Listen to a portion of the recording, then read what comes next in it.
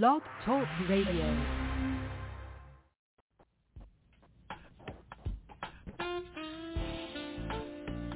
Welcome to Emerging Ease, where we will focus on unraveling the difficulties in the midst of our journey and move toward forward progress. This program is not meant to replace any form of therapy, and you are encouraged to seek out a mental health professional if necessary.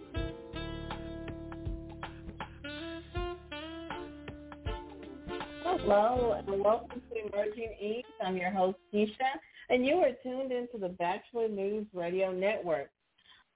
Feel free to call 646-929-0130 or send questions to the chat room at blogtalkradio.com/LA-Bachelor.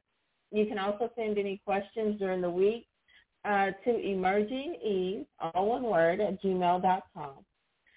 Today we are talking about how to open yourself to personal growth, communicating needs and wants, something that is very difficult for some of us because, for one, how do we know what the difference between what our needs and wants are? Sometimes our wants really feel like a need, and sometimes our needs may come across as wants. So we'll be talking about that during today's show, as well as I'm going to go ahead and give you a heads up. Next week, we'll be moving into talking about, let's see how to put it to where people don't fall out on the floor. We're going to be talking with a friend of mine who's a therapist, and she deals with appropriate sexual behavior, not just with couples, but for adults. And so next week we'll start touching on some touchy topics that have to do with sex, just flat out. So I said it. I hope nobody fainted. I hope if you're in a car you pulled over. I said the word. So with that, with communicating your wants and needs, first, how do you identify a need? What is a need? Many times when we look at needs, we think of air, clean water, food that's nurturing, and shelter. Basically, Maslow's hierarchy. We think of those things that are at the very base of the hierarchy. But our needs are something that's necessary for us. So really, the things that are necessary for us depends on what we're trying to do, where we're going, what things are important to us. So, of course, the physiological needs, sorry, I got a little tongue-tied, are very, very important. But in addition to that, we have needs for safety. And I am using information as far as the rankings from Maslow's hierarchy, but I am also inserting additional things that people don't really think about when they think about that hierarchy. With the safety needs, we need to also feel safe in our interactions with other people.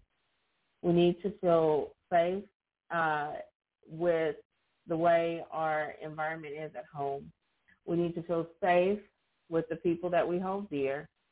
We need to feel safe in our work environment, basically not, running around like extra stressed out because, if I don't, then maybe I'll lose my job, or maybe I don't get the pay that I have been promised. Whatever it is, we need to make sure that we have safety in all of those areas.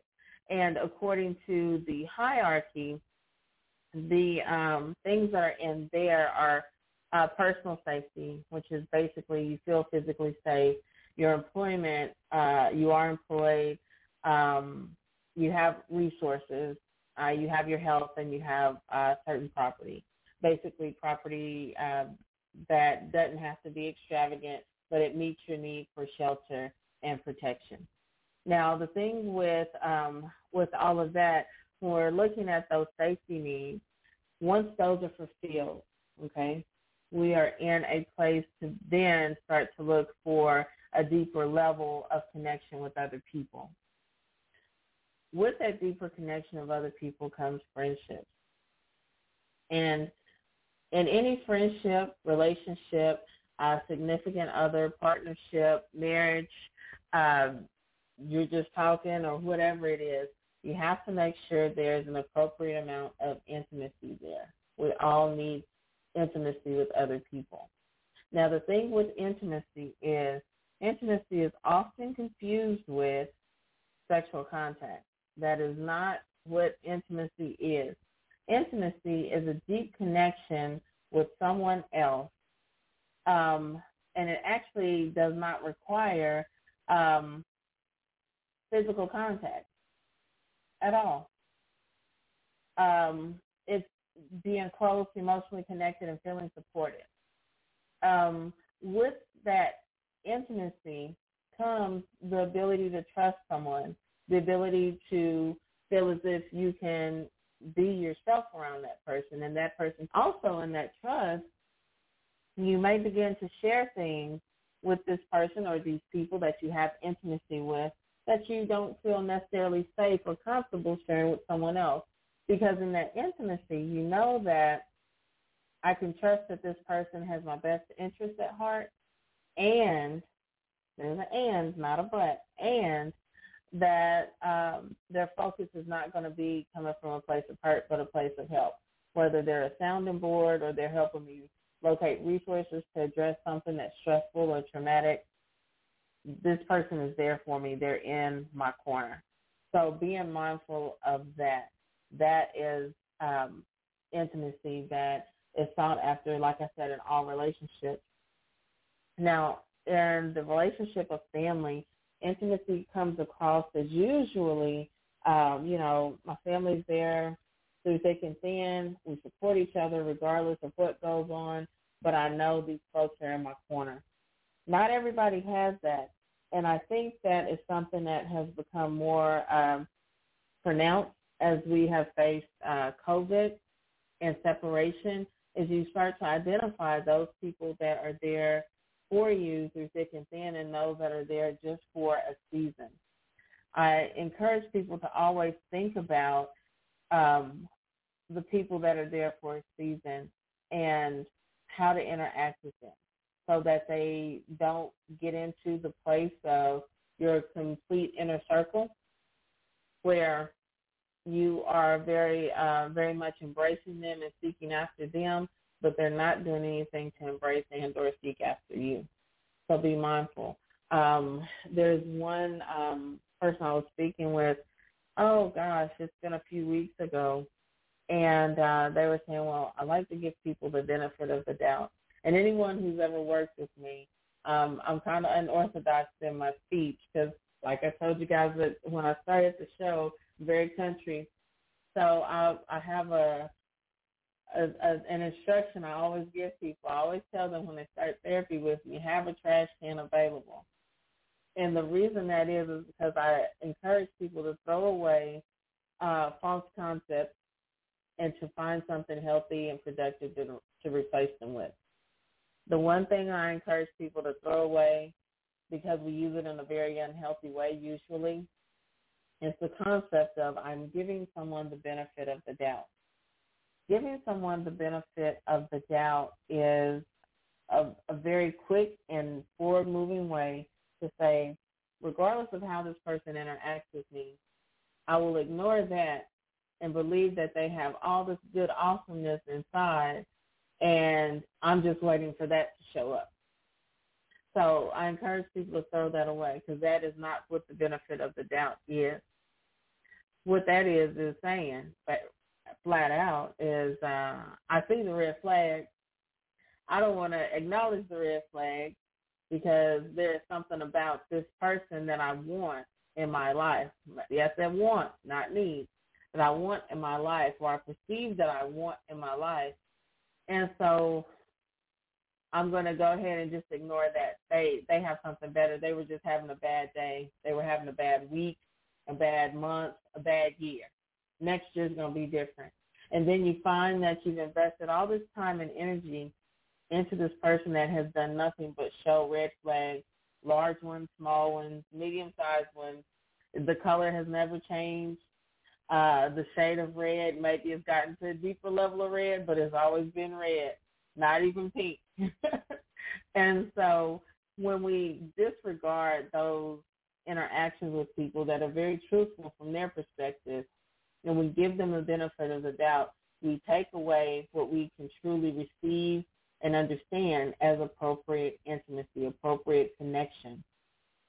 I encourage people to always look at any interaction they have with someone, whether it's family, whether it's friend, whether it's significant other, and identify the ebb and flow in the relationship and the interaction, because every interaction is going to have an ebb and a flow. Sometimes you may give more, sometimes you may receive more, and that will go with the other person in the relationship. But the thing is, if you sit back and look at it, if you're always the one doing and pouring in and doing and giving and going above and beyond to make sure this person's comfortable, but you're not receiving that back, is that true intimacy? Because intimacy comes from both sides, not just one side. So we have to be really mindful of that. That's why with this topic today of being able to communicate your needs and your wants, you have to be on point with understanding how intimacy impacts your needs versus your wants. Just to kind of hold on to the intimacy piece before I move forward, when we want someone in our life, we have to look at why do we want them in our life? What is the benefit going to be that we have to offer them, and what benefit do they have to offer us? Is it because, they look really good in pictures with me, and so we're very photogenic, and I think this is the person that I want to spend the rest of my life with? But that's really all you have, because there's very limited communication, very limited connection on any other level other than their physical attractiveness. What about the financial pull? Some people will say, hey, I want this person. Remember I said want. I want this person in my life because of their financial standing. They have investments. They have a good savings. They have an awesome credit score. They have very minimal debt. This is who I want. If that's the only thing you're looking at, you're not looking at them as a person. You're looking at them as an asset. And that is not what people are supposed to be, not assets. If you're saying that, well, I have kids, I need a parent for my kids, I want this person in my life because I want someone to help me raise these kids. Yet again, that's not looking at this person as a whole person. They have going on in their intimate places in their life. They may be awesome with your kids. They may be awesome with the dog.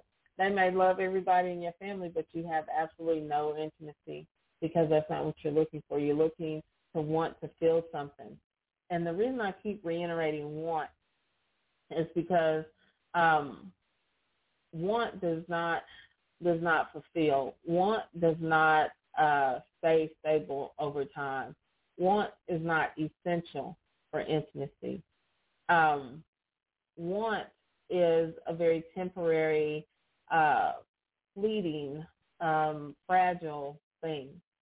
The thing is, with a need in your life, when you say the type of significant other that I need is, now not a person that's going to complete you, mind you, but a person that's going to be a complement to you and that you are going to be a complement to. Many times in intimacy, when people connect, especially nowadays, it almost makes me nervous when a client will come in and the week before they were single and they come back and almost are at engagement. You're like, wait a minute, it's barely been 7 days. What happened? It moves fast nowadays, way fast, and I don't feel like I'm that old, but this is making me feel like an older person. But looking at the way people connect and feel as though this intimacy is immediate, that intimacy takes time. Intimacy takes investment. Intimacy takes a willingness to be able to open up to a person as well well as connect with them and allow them to connect with you. See how I said that? Allow them to connect with you. It's one thing to say, I love this person and I love myself. You can love someone and you can love yourself. That does not necessarily mean that you all are connected. But back to the story is with meeting people and people feel that intimacy is moving so fast, it's not that it's supposed to be a slow, arduous process, but it does take time. If you begin to, introduce yourself to someone and you begin the process of getting to know each other, I would hope you're not yanking open all the doors and all the skeletons and dust bunnies and everything of old are coming out. Because what if this person is not invested in maintaining this long-term relationship? Do you even understand what their version of long-term is? Oftentimes, especially with, and I say nowadays because we have so many ways to connect on social media sites, internet, everything. But just because you can instantly meet someone does not mean you should be instantly trusting that person with the value of who you are, with whatever is going on in your family, with anything that is going to be a sensitive place for you. Get to know the basics about them. Do they have any allergies? Do they even have the same types of goals you have? What is long term? One thing I encourage people always to do when they're interested in dating someone is, what is your version of a relationship? What do you think a relationship is? What do you believe is important, the most important thing in a relationship? What do you have to offer in a relationship that is healthy? Okay? Yet again, it comes up that sometimes when people begin to ask these questions, they find out, gosh, this person's a lot more shallow than I thought they were.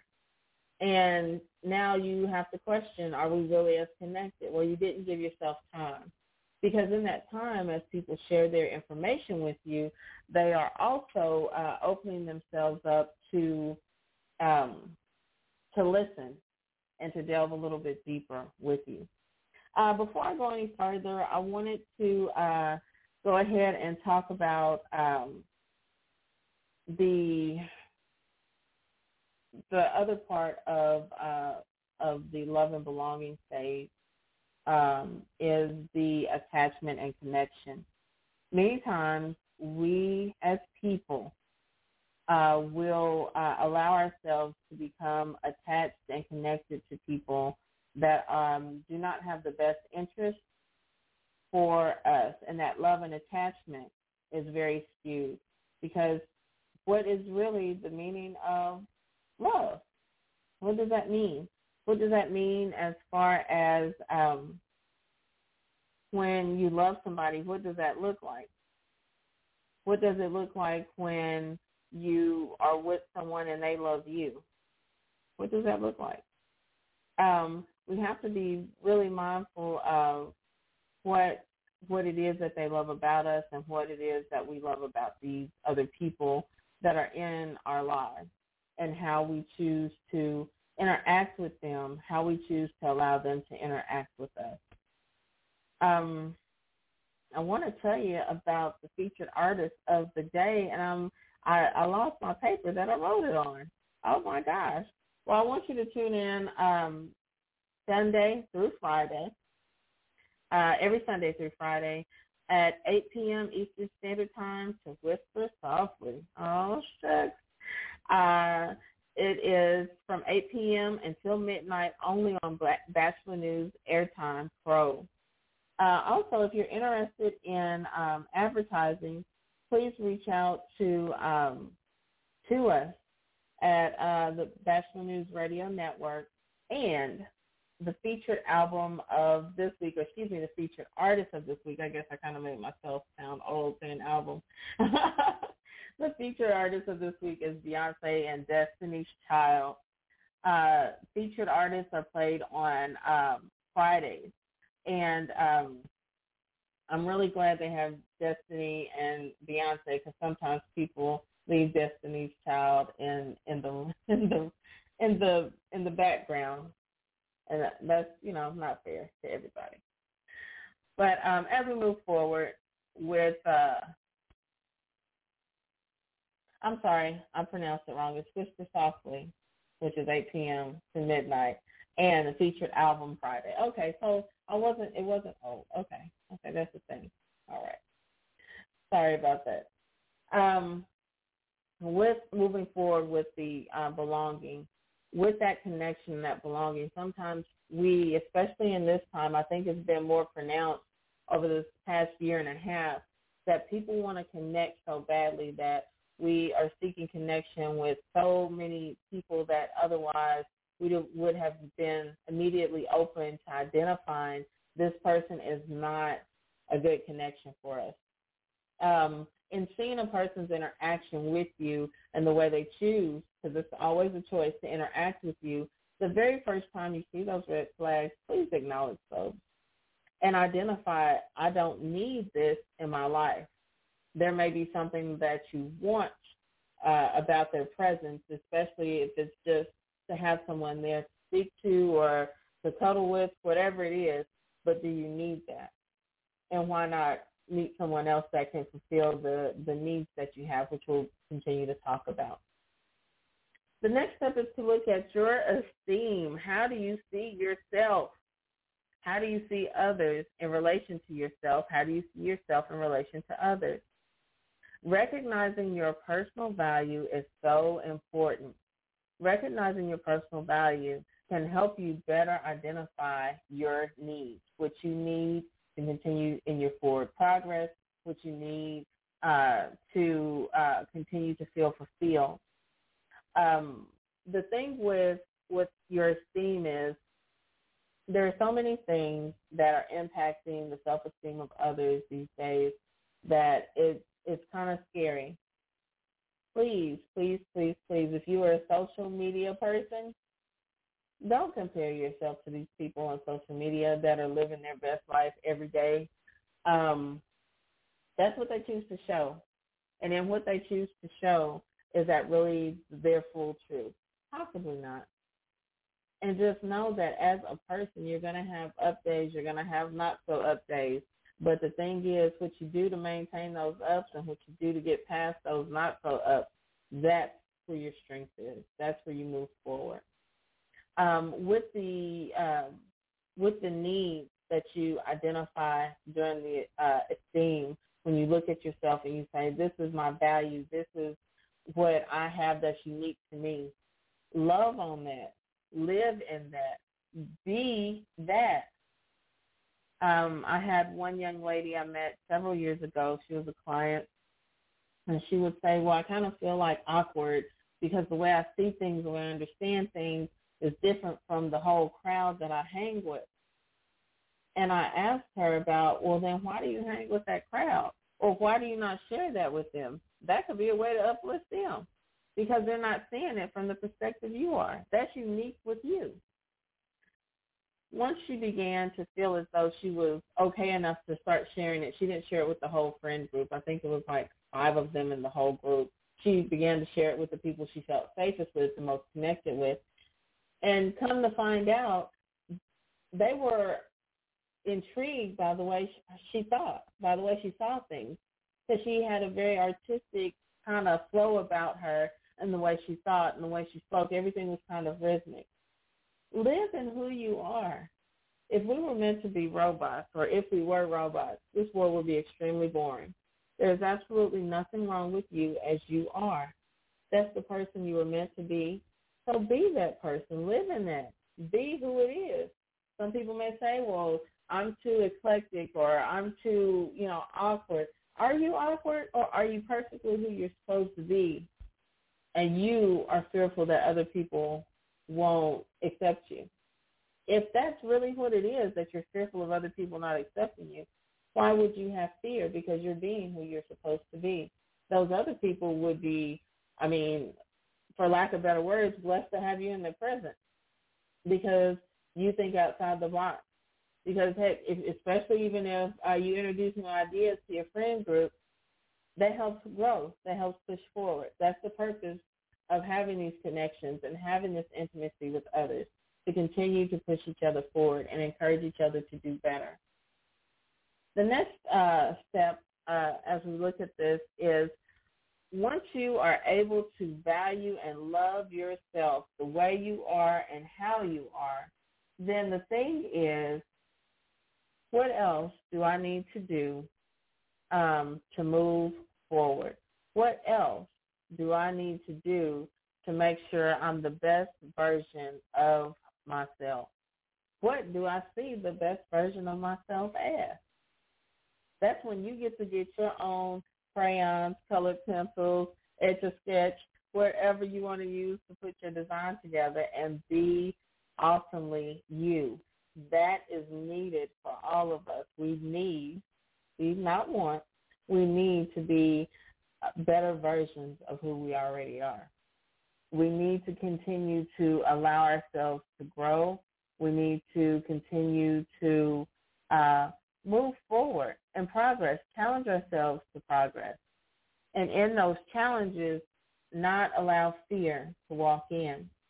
Now, as I kind of bring everything together today, I want you to remember that when we're talking about all these things as far as the things we need to do to move forward, to grow, to become the best version of ourselves, that's going to be on all levels: mental, emotional, physical, and spiritual. So with that being said, that is why next week we will be talking about physical from the perspective of sexual, and I hope that everyone tunes in as we talk about this and what that looks like, as we talk about it and kind of get another perspective other than what we hear from various rap artists and video sites, that the focus is to make ourselves better people. Better people have better interactions, have better relationships, are better parents, are better friends, are better family members, are better people in our community. That is the whole goal, to become better. Not perfect, because we had that trash can. We already threw benefit of the doubt in there, and we're going to throw perfect in there as we did a few weeks ago. And remember that you are perfectly who you are and where you are at this time. There's absolutely no such thing as being a perfect person. You're perfectly where you are and who you are then. But your next thing is to continue to push yourself toward growth, to push yourself to become more than where you are, and not allow your circumstances, whether it's a financial circumstance, a physical limitation like able-bodiedness, any limitation that someone else puts on you, says, oh, you can't do that because of whatever, or just because I said so, you can't do it. It's working past and walking past and moving past those things that are meant to be slowdowns in the road to allow yourself to continue to grow, to become better. Because the thing is, once you hit your highest goal, whatever that is right now, and you're standing on top of that achievement and saying, I did this, now you have to think, now what? Because if I did this, and this was like at the farthest reach of my imagination, oh, I have something else that reaches a little bit further than that. Let me try that. And then when that success comes, because it will, if you put your mind, body, and spirit into it, then you start to realize I'm moving further than the limitations and the boundaries that even I put on myself. And what does that do for a person other than encourage them in their continued forward movement? All right. I hope that wasn't too deep or too pushy as far as addressing needs and wants today. I have enjoyed speaking with you. I want to thank you for tuning in. I hope that today's discussion has been and will continue to be helpful to you in your life's journey. You have been listening to Emerging News with Keisha on the Batchelor News Radio Network. Thank you for tuning in. I appreciate you for taking such a time as this to participate in your personal improvement with Emerging Ease. I'm Keisha, your host. Remember that in everything there's an opportunity to learn and grow. If you are experiencing a difficult time, please reach out to the National Crisis Prevention Hotline at 1-800-273-8255. And I look forward to hearing from you next week on Emerging Ease with Keisha.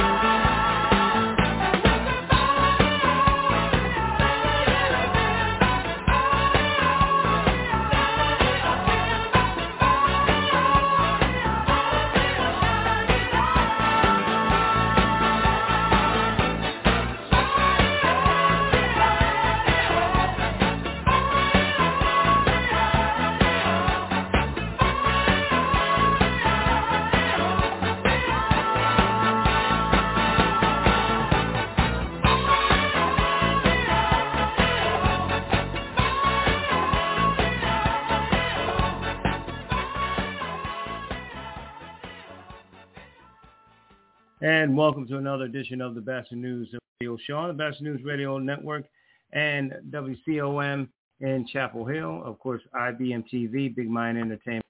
And, of course, you can listen to it live and the rebroadcast at thebachelornews.airtime.pro. Want to bring in my guest. Always good to have him on. Talking some HBCU football from the HBCU Pro Sports Media Association and Black College Sports Network. Here's AD Drew. AD, what's up, bro? What's going on, my brother? What's going on, man? Hey, man. A wild weekend, the first weekend of college football. I wanted to touch on a few of the games. When you look at the game where, look, everybody pretty much had Alcorn State winning this game, this MEAC game against Central. Basically, Central shouldn't have even showed up.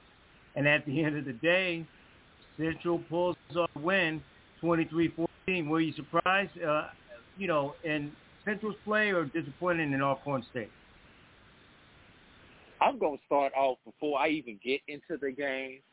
I want to send a heartfelt apology from not only myself, but all of black sports media to the North Carolina Central fans who did not give them a chance in you-know-what to not only compete in that game, but to win that game. Now, with that being said, Central did what they needed to do to win that game by shortening the game up, took advantage of Alcorn's mistakes. And if you saw any football last weekend, the theme of the weekend, to me, was special teams play.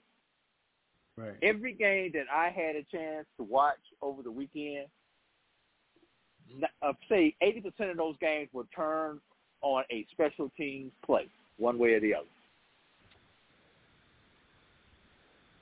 So it really was more the lack of execution for you rather than so much, not taking anything away from Central, but maybe the lack of execution on Alcorn State's point of view that led to their demise?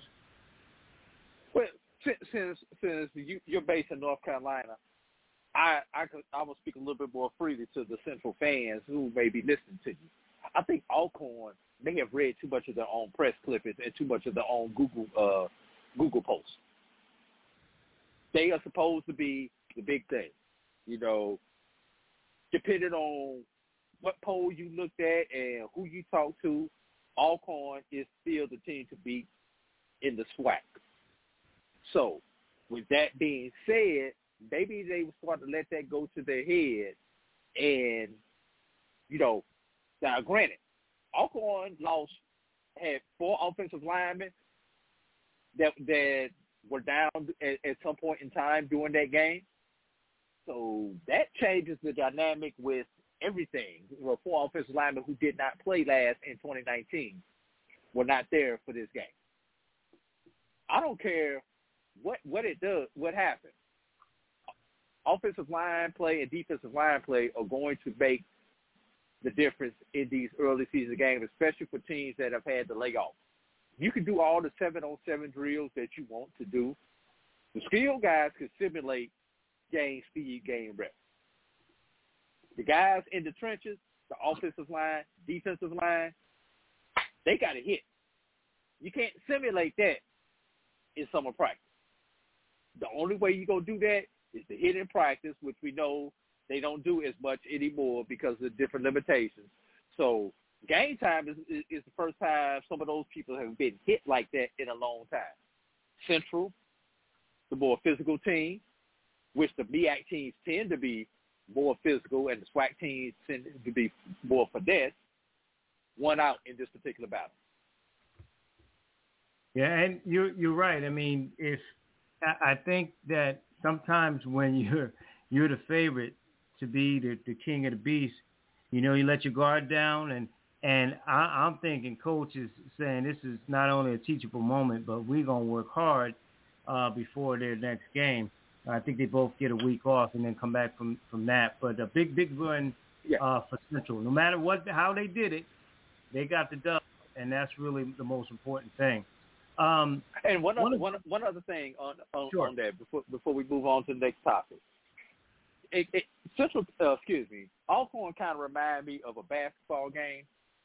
Have you been to a basketball game when that shooter, that Steph Curry type player, hits their first shot from about 25 feet away? Mm-hmm. And you think he's hot and can continue to shoot out there all night? That's how Alcorn looked on that first drive going down the field. They looked like they were hot. They looked like they were going to be the stuff all night. But then what happens? They keep shooting. They keep throwing up bricks. They ain't hit nothing but that first 3-point of the game, and they 1 for 10 when you look at the stat line at the end of the night. Kind of how Alcorn was. Central kept grinding, did not let it phase them. The touchdown late in the second quarter was a turning point going into halftime. And then, of course, we know the biggest turning point in the game was the punt return for the touchdown that sealed the game. I believe the score went to 23-14 at that point in time, if I remember correct. I don't have my notes in front of me. Right. That's where it went. That's exactly where it went. And, I think you're right. Not only if you believe in your press clippings, but then you just go down the field, march down the field. It's like, oh, okay, this is a piece of cake. We're going to do this all night. And Central said, not so fast, my friend. And at the end of the day, they took care of business. We're talking with A.D. Drew here on the Batchelor Radio Show, IBM TV, WCOM in Chapel Hill, and Big Mind Entertainment. A.D., I want to switch to the SIAC, the SIAC, and the SIAC. And when you look at the games there, some really good games. I mean, Central State, I thought, was going to play a little bit better. When you look at, their game against Kentucky State, the key to this game is that I thought Central State would be a little bit better defensively. It's only one game, but the thoroughbreds just thoroughbrededly, if you will, I made up a word, rush the ball all over them and just control the time of possession. So, and plus the fact that, Central State couldn't protect the quarterback. I mean, 7 times I think in the game he got put on the ground. So at the end, 20-6, Kentucky State looked awfully good. I'm glad you thought Central State had a chance because I was right about that one. I might have been wrong about North Carolina Central, but Central State, I got right. I got the other Central right. And then you talked about the quarterback being put on the ground. What did I just say was the key to these early season games? Offensive line play. Offensive linemen haven't had to sustain those blocks for 3, 4, and 5 seconds.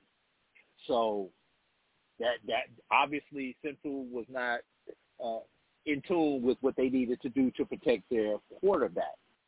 Also, correct me if I'm wrong, this is the year 2021, not 1961, correct? That's correct. You know where I'm going with this, right? I know where you're going with it. I know. Student body left, student body right. Passing, yards. Seriously, the thoroughbreds were more like mules, and I'm not saying that in a disrespectful way because they were workhorses. Mules are the workhorse of that classification of animals. They weren't the thoroughbreds running up and down the field. They were like mules plowing the field all over. That's a good analogy for them. I mean, 323 yards of offense, 323 yards of rushing. Forget the fact that they did not even complete a pass. When was the last time you saw a team only throw for a pass? And doesn't that speak to Central? They can't. All you're doing is running it, and you can't stop it. Now, Central, I think, ran the ball pretty well too. But if Kentucky State's not throwing the ball, it's not. It's almost like if you stack 8, 9 guys in the box, you want to stop the run and you can't stop it. And that was sort of the theme, for the game. Yeah, I mean, it was from what I saw. I have not seen the whole game, but from the highlight packages that I was able to put together, I mean, Kentucky State ran an old double wing style football that I ran when I first started coaching 20-plus years ago when I was coaching Little League and high school ball. But you know something? That offense has been around for 80-plus years for a reason. Right. It works if you get the players to buy into it. And it is such a demoralizing offense because you read your keys, you do what you're supposed to do, and they still pick up 3 to 4 yards per play. Right. While everybody's trying to get the glory and get the 30 and 40-yard bombs down the field, we're going to eat this clock. Look, all you need to do is get 3 yards of play to keep the chains moving. Right. That's what people don't understand about basic football. All you have to do is average 3 to 4 yards of play, and you will win 9 times out of 10. That's all Kentucky State is doing. 3 to 4 yards of play. 3 to 4 yards of play. Next thing you know, it's an 8-minute, 15-play drive for a touchdown. And think about it too, AD. I mean, the plus side of that also is you eat up time and possession. You keep the defense fresh and off the field. So when they do come on, they got 7 sacks on this quarterback. Offensive line notwithstanding, that keeps your defense fresh. Now, my concern moving forward, because at this level of, at the pro, of course, the ultimate, but at this level, even, in D2, that they're going to look at it on film. It's not like Kentucky State hadn't been doing this before. And if they make this team one-dimensional, then it's going to be a struggle. They can't throw the football at all. It's going to be a struggle all year. I beg to differ with you. And I'm going to tell you why, LA. Okay. What offense is everybody playing? Everybody's playing the spread offense pretty much now. Right. They're not playing the spread. You may have a pro style offense, but everybody is passing the ball down the field, trying to get the ball to people in space. Correct me if I'm wrong. That's right. So, what are coaches recruiting defensively? They're recruiting safeties, defensive backs, and linebackers who could cover and tackle in space. They are not recruiting a strong safety or a linebacker who is a run stopper, is a gap plugger. You're not looking for defensive tackles who all they want to do is use a 3 technique and plug the A gap or the B gap. Right. You're not recruiting players. They don't even see that in high school anymore. So you're not recruiting players who can stop that. Can you get ready for that honestly in a week when you don't see it? First of all, can you even simulate that in practice with your practice squad? When you may not even have the athletes to even simulate that style in practice. Yeah, so, and especially if this is why Kentucky State has won 15 of the last 17 games. But and especially, I guess, if you're running like a 3-4, you don't have those 4 linemen down there, like you said, to plug those gaps. And if you switch to that, then you got guys playing out of place. I mean, I've seen a linebacker go to strong safety, but it's different from going to a linebacker trying to, play 3 technique because here comes Kentucky State. Exactly. So it's really going to be interesting because let me ask you this: when the last time you actually seen 3 linebackers on the field, except in the short yardage situation? Not much. Everybody's running the 4.25 now. Right. Everybody runs the 4.25. Very rarely do you see the Sam, the Will, and the Mike on the field. And for those of y'all who may not be football technical, Sam is the strong side linebacker, Will is the weak side linebacker, and the Mike is the middle linebacker. Right. Yep. You're right. You do have a point about that, but I mean, somebody's gonna have to figure it out because they look awfully good pounding that ball up the field, like you said, grinding it out, killing time, and once you get up a couple of touchdowns with them, it's almost lights out, and State found that out. One of the teams that I thought would be well, and before COVID and it played a little bit was Edward Waters, and they got it done at home. I mean, at Florida Memorial, 24-20, close game, good game, but Edward Waters showed that they're it's only week 1, but they definitely showed that they have a good package, a good balance on offense in particular. I was at that game, LA. First of all, atmosphere with the new on-campus stadium there at Edward Waters University now.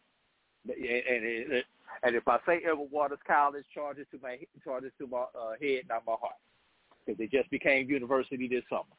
Right. Now, with that being said, Florida Memorial lost the game more than Edward Waters won that game. Okay. Florida Memorial went down and scored on their first drive. Florida Memorial's defense will not be anything to sneeze at all year long. Florida Memorial's defense played outstanding.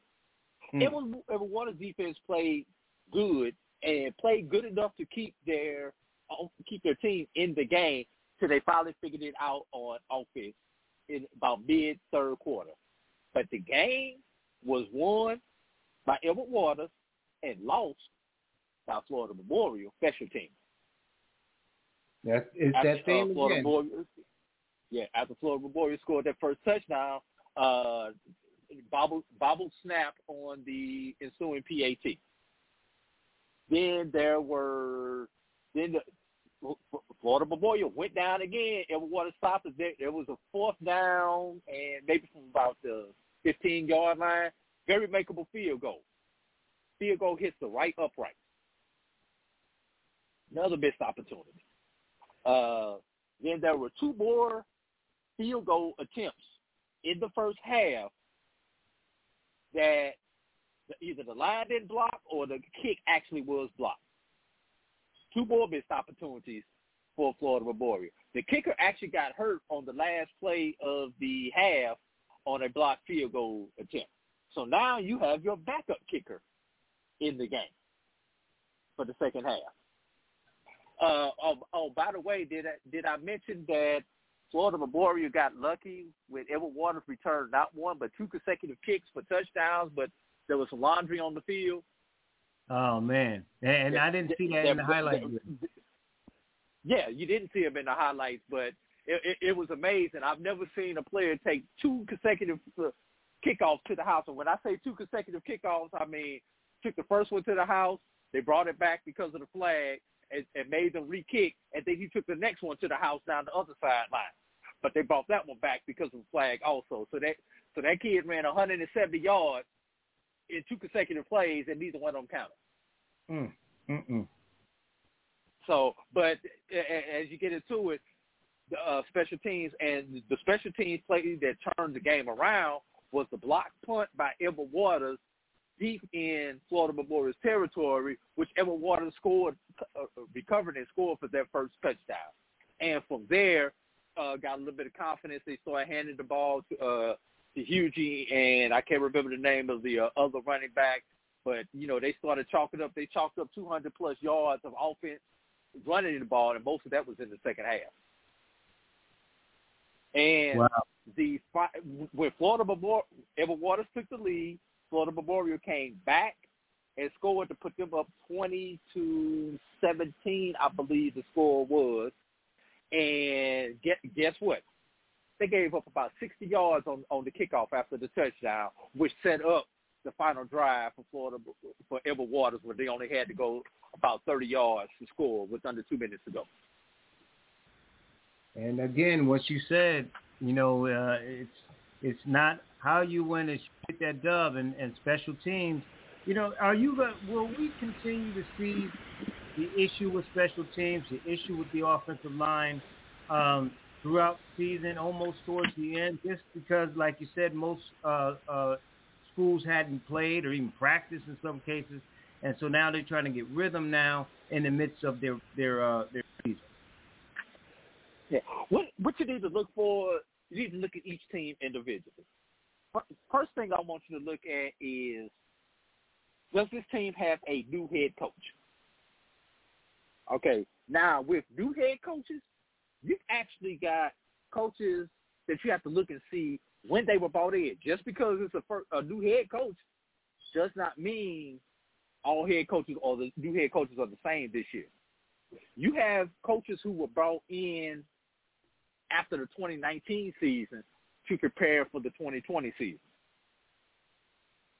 So some of those coaches have been there a year and a half, going on 2 years, and are just now playing football. But they've had the opportunity to have spring practice, workouts, and things such as that nature. So they've had time to actually work their system out. Then you've got the coaches who were brought in after back in January. Then you've got these coaches who were brought in after this shortened spring season and really just got started in May. Well, I'll take Edward Waters, for example. Edward Waters looked like a team whose coach was just hired in May. No disrespect to Toriano Morgan, but you could tell he has not had an opportunity to do some of the things that he really needs to do, whereas coaches who've had those spring practices and all their time on campus seem to be a little sharper than those teams that would do with last-minute coaching changes. COVID and coaching changes yeah. after spring season. So when you look at your team, your favorite team, for these first 2 to 3 weeks of the season, and they have a new coach, look, think about when that coach is hired and adjust your expectations based upon that. Fort Valley, a team that's going to be playing this Saturday in the Red Tails Classic in Montgomery, Alabama. Their coach was hired after the 2019 season, but they did play 2 games this spring. So they're going to have a little bit of an advantage, but you've got a Tuskegee team whose coach has been there since 2006. We already know what system he's running. So right. Those are the different things that you have to look at when you start really analyzing these games over the next couple of weeks. If you're just joining us, we're talking with A.D. Drew, of course, HBCU Pro Sports Media Association, which I'm a proud member of, and, of course, the Black College Sports Network. You can check that out at website as well. A.D., I know I'm trying to get through this 2-minute warning, and I know you've got to go pretty soon, but I want to start with the current top 10. There's a lot of top 10s out there, but certainly yours and the Sports Media Association doesn't take a backseat to anyone. As of now, at the time of this broadcast, of course, we'll vote again after this coming weekend. A&T at the top of the list. There was a lot of questions about that. Some people had Alcorn State. People said Alabama A&M. Some people had South Carolina State even being a little higher. Then you got Dion coming to Jackson State. So I know you compiled it with a group of all of us, but looking at that level of football first, in your own personal vote, which one did you think should have been number 1, number 2, and number 3 at least? In my personal vote that I turned in, I had A&M number 1, and that's Alabama A&M. Right. As my number 1. I had North Carolina A&T as my number 2 for now, but that A&T and that Big South schedule is a gauntlet. I don't think A&T will probably finish with a decent season, maybe 8-3, but I don't think that's going to be good enough for them to win a Black National Championship. Florida A&M is the X factor. They have 6 conference games on the road. Florida A&M does, but they have 6 conference games on the road, but they had the number one recruiting class in 2019. So Jackson State had the number 1 recruiting class for this year. What's going to happen when these 2 teams collide? What you need to look out for is the MEAC SWAC Challenge Part 2 this weekend, right, where our top 5 teams, Alabama A&M and South Carolina State, play each other. So we all know they have the All-American quarterback in Aquayo Glass. Right. We know what Coach Buddy Pugh does over there at South Carolina State. So this is going to be a really interesting matchup. I'm looking forward to seeing that game. Yeah, especially when Buddy Ball, he's gonna play his buddy ball. He likes to pin his guys back and go after the quarterback. And you have, a great quarterback on the other side. That's the matchup I'm looking at. Real quick, Bowie State, I think is a no-brainer in terms of mid-major. Should be number 1. Miles is very good. Savannah State, like you talked about, team that had a chance to play and practice. They're number 3. Personal opinion, who's number 1, 2, and 3 in that ranking? I think we got it right. I really think we got it right. Although it's going to be interesting with Savannah State because everybody has to remember Nevada State still has athletes who are recruited to play in the MEAC walking around on that campus right now. So they've got Division I talent and now a Division II school. Wow. It's almost like that advantage that people will talk about with Virginia Union and things like that. I'm going to let you go. I just wanted to take a look at some games tonight. Mississippi Valley State and Murray State, do they have any chance this evening? No. Next question. Okay. Looking at the big game, Bowie State at Delaware State this coming Saturday. Of course, it's a matchup of CIAA against MEAC. Can Bowie State beat Delaware State on the road? If you could find a line on that game, take Bowie State in the points. But, yes, I think Bowie State could beat them. South Carolina State, Alabama, A&M. You talked about that one real quick. That's a clash of the Titans right there. Who wins? Got to go with the team at home. You know, everybody needs to have their eyes on the state of Alabama this weekend.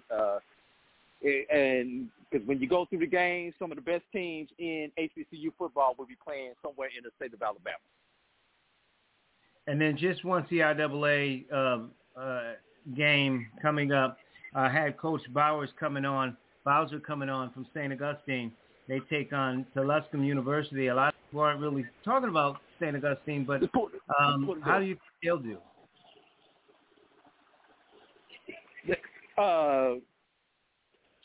Once again, that's going to be one of those games. I think St. Augustine should be able to get that game though. Yeah, I think so. Before you go, let people know how they can reach out and follow you. Of course, obviously the HBCU Sports Media Association can get information, the top 10 there. But how they can follow you?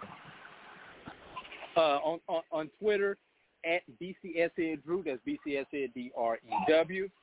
On Facebook, BCSN Sports Rap. And also on Facebook at Black College Sports Network. And our website is www.mybcsn.net. AD, man, always a pleasure. Let's do it next week. And a slate of games we didn't get to, but a lot to talk about next week, man. I appreciate you, brother. All right, I'll be in Montgomery, Alabama, covering Alabama State Miles on Saturday, and then for the Labor Day Classic at Tuskegee and Fort Valley for the Red Tails Classic on Sunday. We hadn't even talked about that. Jacksonville State with Deion Sanders' debut, too. It's a lot to get to. We'll get to it next week. Thank you, man. All right. Appreciate you, my brother. All right, bro. It's the Batchelor News Radio Show. Stay tuned.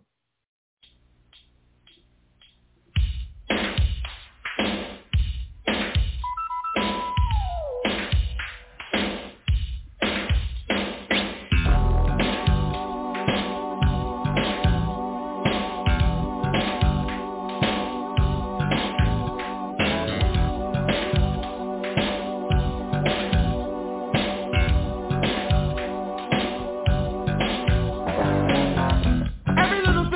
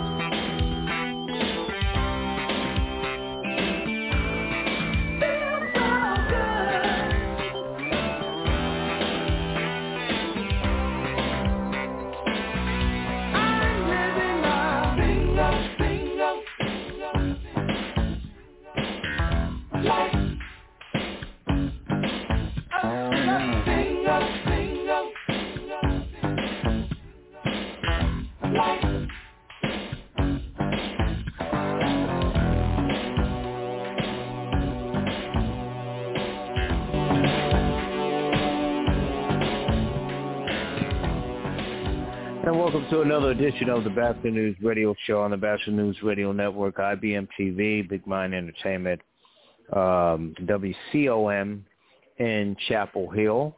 The studios there, we thank them for allowing us to broadcast the show from there. I'm L.A. Batchelor. We thank you for checking in with us. Want to go to the phones, bring in our guest. He's the head football coach at Norfolk State in his first season.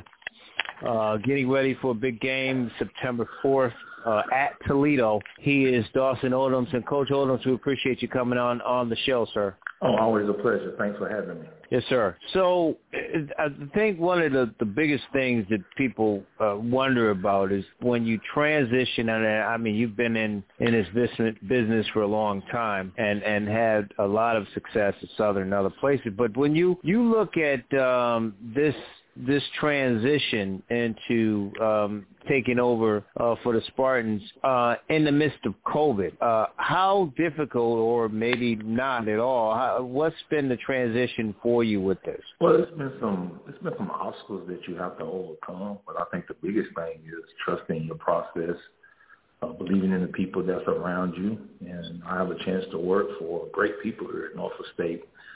Our president, Dr. Adams-Gaston, is very, very good. Student-centered university, really supported me in becoming a part of the Spartan family. Our athletic director, Melanie Webb, she did an outstanding job of selling the vision of the athletic department and just giving us an opportunity to come in together. I thought that was big, and I think the transition is no different. Whether you can be with your team or not with your team, I focused on the process of controlling the things that I can and putting the right things in place and the right pieces of the puzzle together to try to make sure we give ourselves the best chance to be successful.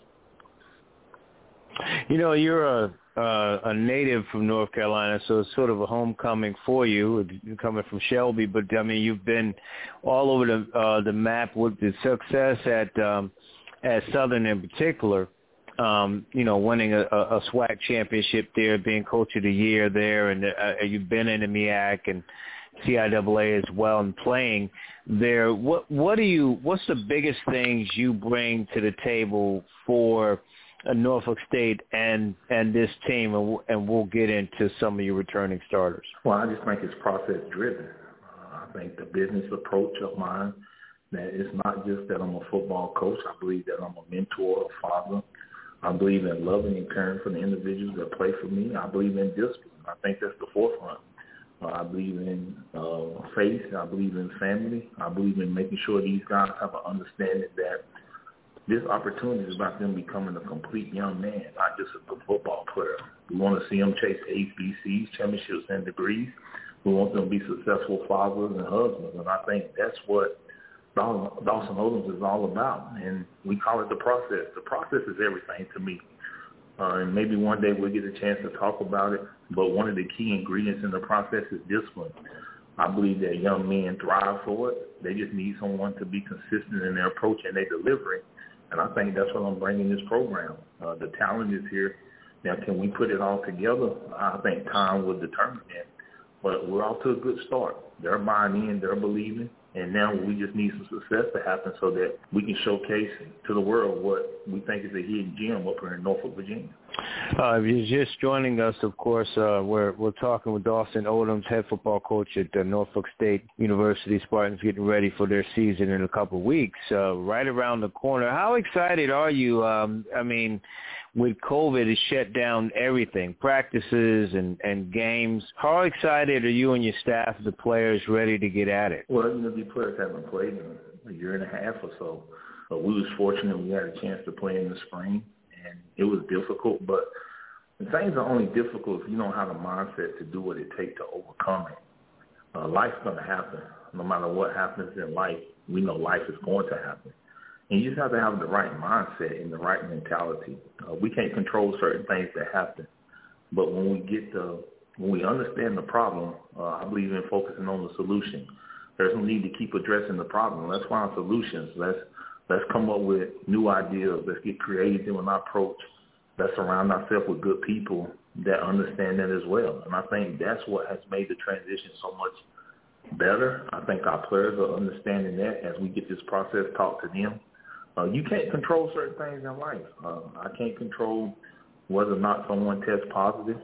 We know that in this COVID world that we're living in, it's going to happen.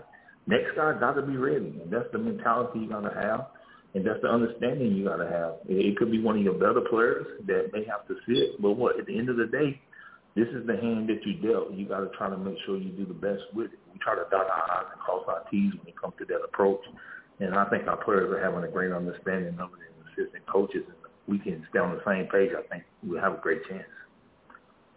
You know, you talk about transition and the players and understanding the process.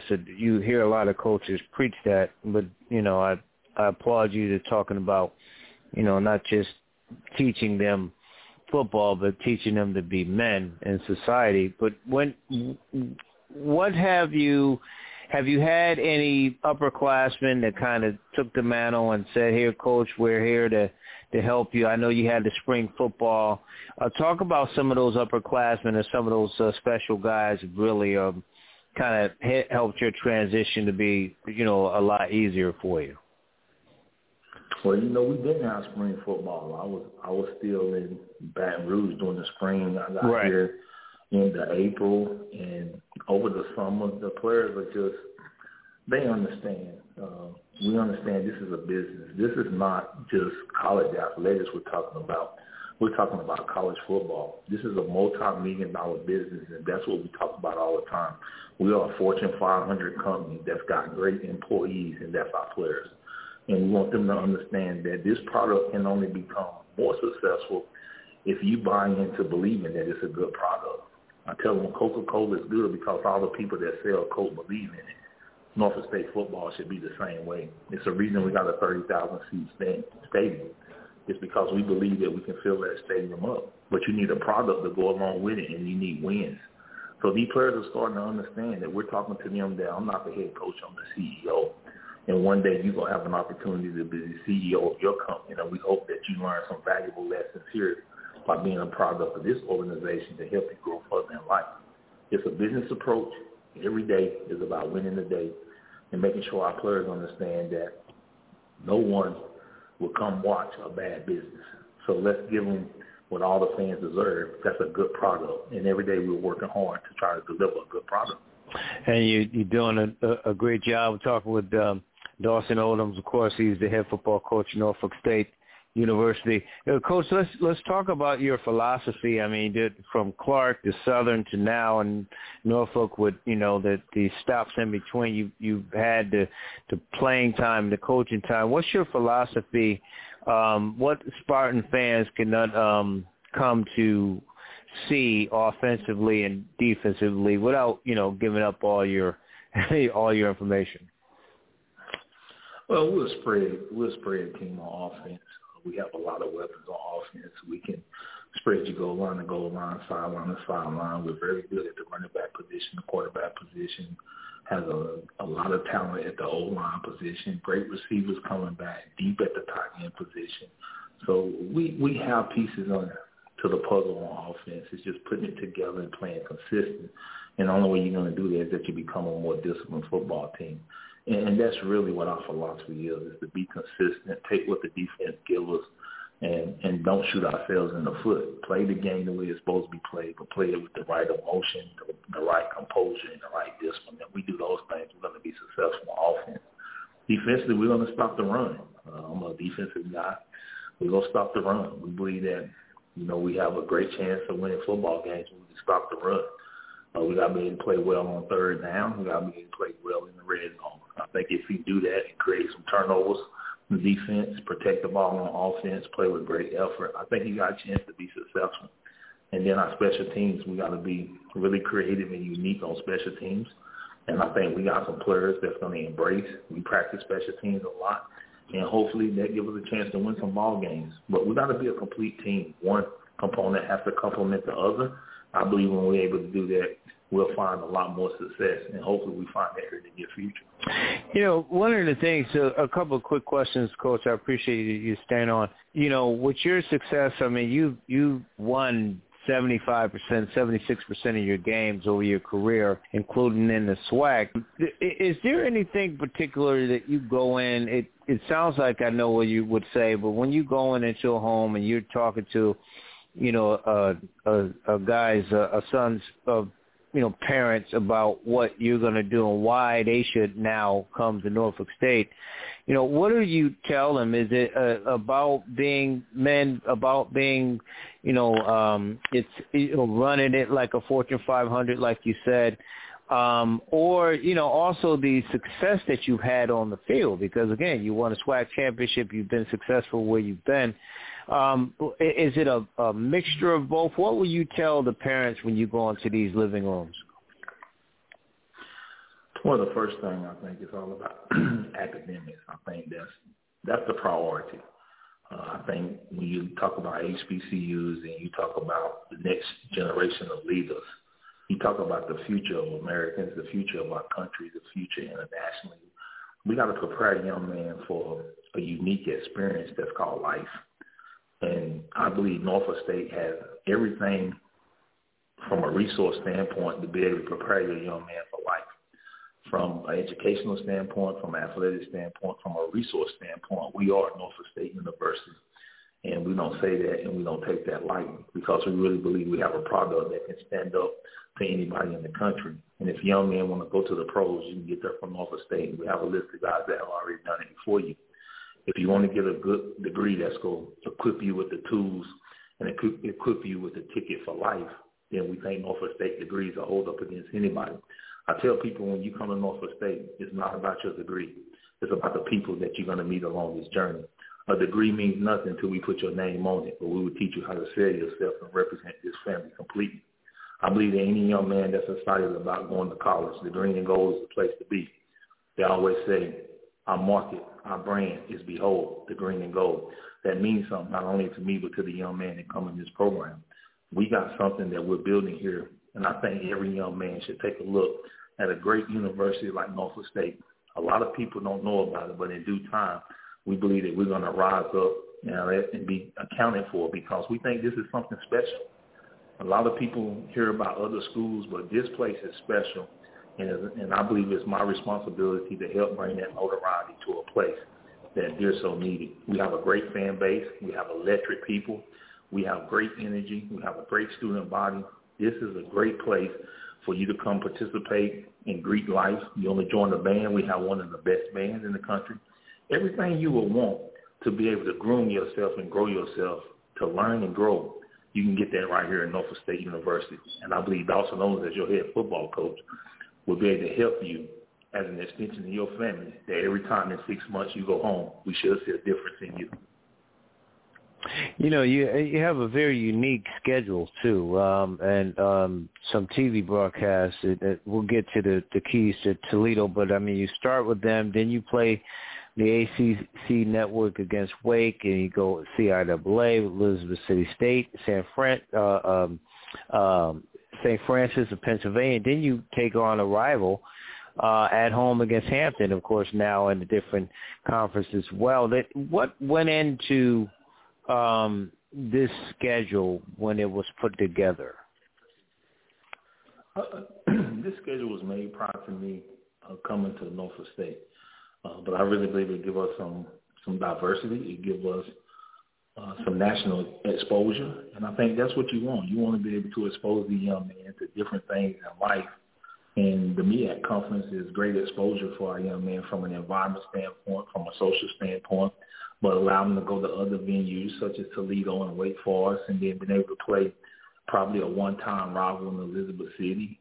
It's just give our guys a chance for great exposure, and I think that's something that most young men would love to have, and I think coming to Norfolk State allow you to receive that. Question before we get to Toledo. What, of course, the NCAA is temporarily, I use that word, allowed some of the student athletes based on their image to be compensated in some way. We saw a kid at Johnson C. Smith got the Bojangles contract there in Charlotte. It's a local thing.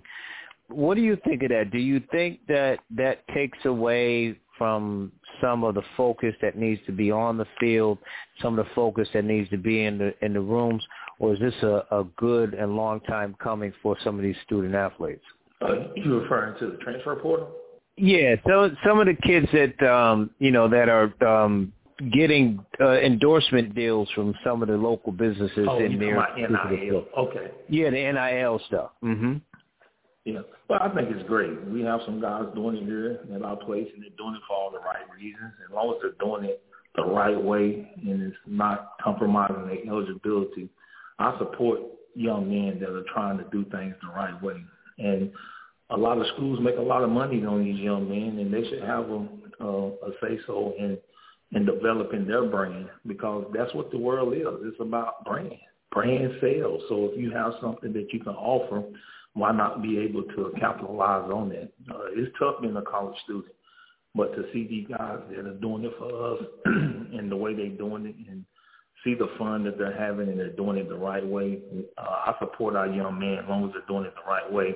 I think it's something that can be great as long as people do it the right way. Just making sure you educate them and keep them up to speed on what they can and cannot do and what's allowed by your state and your university. I think when you go over those things with young men and you give them opportunity to make those decisions, I'm happy when they're able to get those deals. Yeah, especially when they lose their eligibility if they take oodles and noodles from an agent or something. So it's really ridiculous, and I agree with you. I mean, it's a long time coming. Still not getting what they want, but NIL at least is some start. Speaking of start, you're on the road in Toledo September 4th against this Toledo team, ESPN3 game, so you'll get the national exposure that you're talking about. What do you know about this Toledo team? Nothing. We ain't caring. We're just trying to get better. We're focusing on us. I think it'll be time for us to focus on Toledo, and when that time comes, we'll be more than ready to look forward to them and accept the challenge that's in front of us. But right now, we're focusing on the sport and getting better every day. And that's really something that we need to focus on, because these guys haven't played football in a while. And just getting ready for a game and know that we're going to get to play this year is exciting for them. But we got to play at a certain level with a certain intensity, and that's what we're focusing on every day. Has it been any kind of challenge with the protocols, in terms of mask and all those things with COVID, in terms of your practices? Has they been as intense as you want them to be? Yes, we just, whatever the protocols we have in place, that's what discipline has to kick in. Guys have to know what they can and can't do, and make sure they do the right things. And that's the biggest part of being successful during this COVID season, is making sure that you do your part as a student athlete, as a team. And that's what we're trying to make sure our guys are holding each other accountable and doing the right thing. But we've been practicing. We haven't had any interferences, and hopefully we can continue that. Because I really believe the team that can get to the gate with the most people is going to have the best opportunity to be successful. So far, so good. Hopefully we can stay on that track. Yeah, and, that's the challenge, is to make sure that everybody's safe. But Coach, best of luck to you. You've, like I said, everything you've touched, the Midas touched, wherever you've been, you've had the success, the 76% winning percentage, and SWAC championship, Coach of the Year, did well there. You had your stops along the way in the LCIAA and with A&T, and so best of luck to you, sir. Let's make this the first of many interviews, and good luck on September 4th. Well, I appreciate it. Anytime I can get a chance to come on and talk about our great institution, I'm all for that, and I thank you for inviting me. Behold, the green and gold. Hi, I'm Amanda Pete. Like all new parents, my husband and I want what's best for our baby. When it was time for our daughter's immunizations, we wanted the facts. So we carefully researched vaccines. We spoke with doctors and other experts and asked them tough questions. We decided that vaccines were the best thing for our child. I urge you to get the facts. Learn the facts about vaccines so you can make the best healthcare decisions for your family. Thank you. A message from the American Academy of Pediatrics and VaccinateYourBaby.org.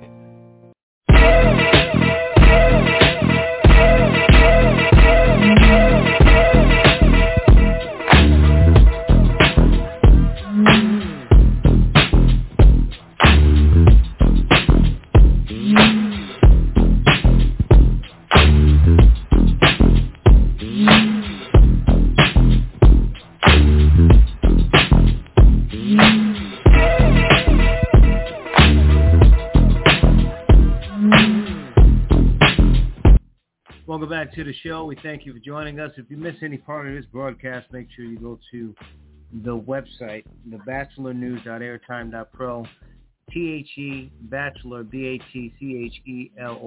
news.airtime.pro. We'd love to get your feedback there. You can email us at labachelor40@gmail.com. Go to my guest. Always good to have him on. He's not on a lot, but when he is on, we really appreciate him. From the Power News Radio Network, he is Ty Miller. And Ty, always good to have you on, my friend. Hey, it's good to be here, LA. What's going on? Nothing much, man. I want to, before we get to the games and your top 10, which is very good, the CIAA announced a couple of days ago their COVID-19 game cancellation policy, basically saying if a team cancels a conference contest due to being COVID-19 protocol, it will result in a loss for canceling the team, a win for the team that is eligible to play.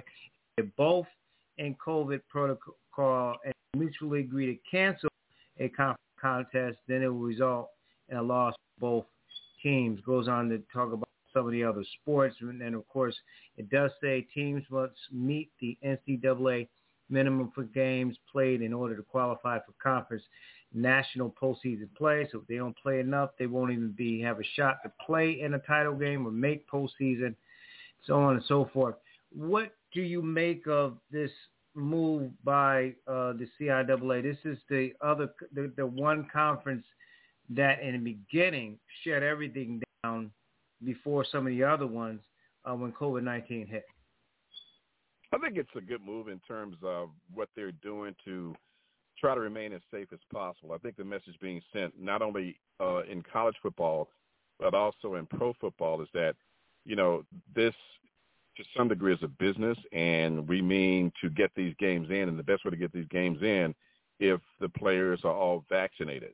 So what the league is doing, NFL is doing, as well as what the CIAA has done now, is just letting people know that, okay, if your team is not safe, it's going to result in a loss. To talk to your players. It's best for your players to be vaccinated as much as possible. So I'm not surprised at all by the CIAA's move, because the NFL made that move as well. As a matter of fact, the NFL stepped up testing so far as every 7 days as opposed to every 14 days for even vaccinated players. So I think it's just a way that they're going about it to try to ensure as much as possible that these games get in, not only from a pro level, but a college level as well. Why not just take that template with all the HBCUs? Because then if I'm a coach or a teammate on a team, I want the best players to help us win. There's a debate, obviously, with the vaccination. But if there's protocols and wearing masks and when you travel and different things that are going on, like you said, the NFL has theirs.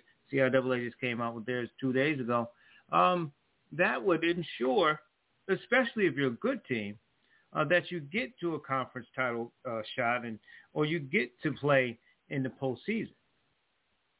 Well, the thing is, if a team is really hit hard by COVID-19, you could have a whole position of players out. So that could cause a forfeiture of a game or a loss. So I think what they're doing, I don't think it's germane to just the best players. I think it's germane to just players, period. Right. Because, you can get your offensive line could be infected. If you look at the Patriots situation now, Bill Belichick said it had nothing to do with vaccination or COVID-19 as to why Cam Newton was released. But here you have a high-profile quarterback, and the quarterback is a position that really touches everybody on the offense in some way, shape, or form. He has to be in the meeting rooms. So you can't have your highest profile player, if at all possible, unvaccinated.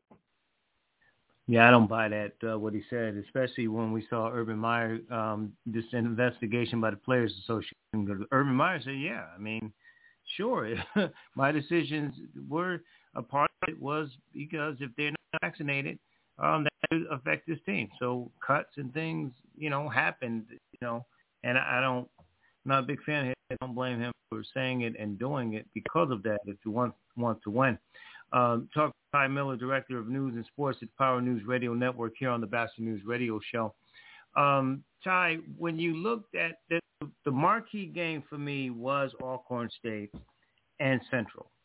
And as A.D. Drew was talking about it before, even a lot of the so-called media pundits and people, in our space were saying Central had no shot.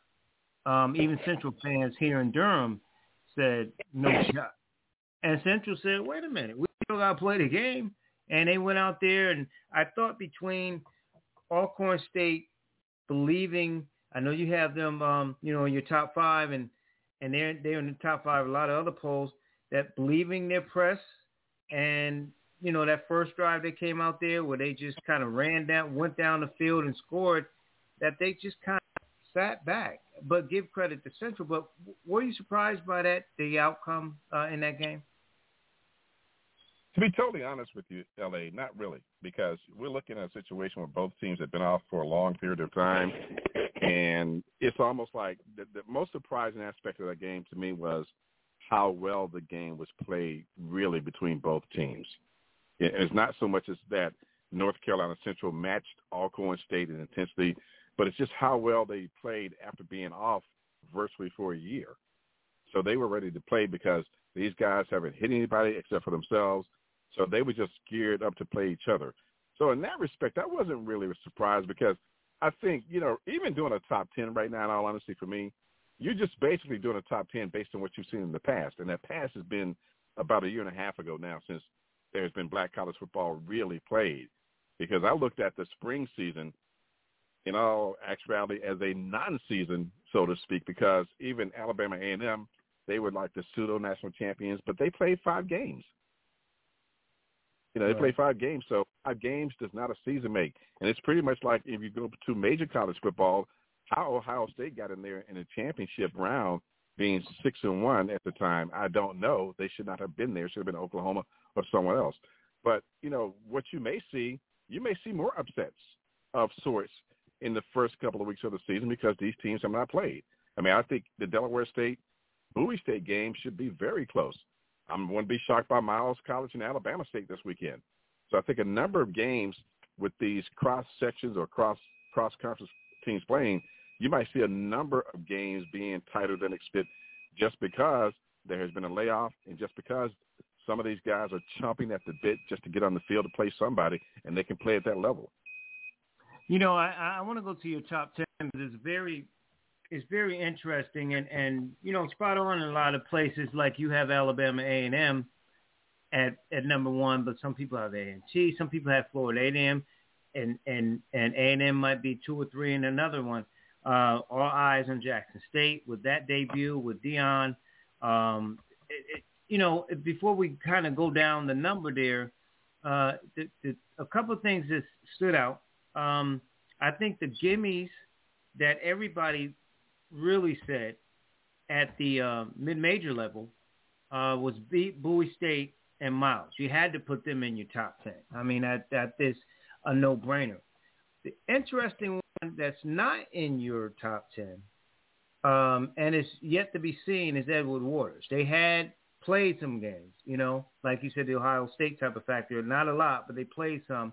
They have some experience, and they won, albeit it was a close game, but they did win their game this past weekend.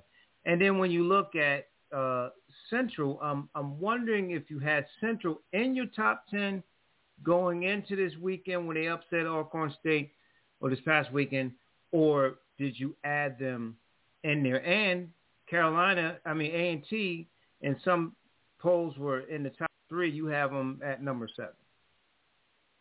Well, Central was not there until they beat Alcorn State. And normally, in a normal situation, we would freeze the poll until all the teams are played because realistically, preseason top 10 is just what people think will happen. And you really don't start to see a true top 10 until a couple of games have been played, at least even also almost 3 or 4 games have been played. Right. But Central got it just based on the fact that we did a new top 10 for this week, and they beat Alcorn State, which, again, I really don't consider an upset because, right, again, they haven't played. You don't know what these teams have. Yes, Alcorn State's quarterback was back, but, Central just played at a higher level. And when you talk about North Carolina A&T, the fact that is involved there, is the fact that North Carolina A&T is no longer a quote-unquote just a black college team, which means their competition is not going to be all black college competition like it has been mostly in the past. So by mixing those Big South Conference games in there and the other teams that they're playing, we just don't see it where they're going to end up being highly ranked as a black college team when the season ends. I mean, that's what I was kind of surprised.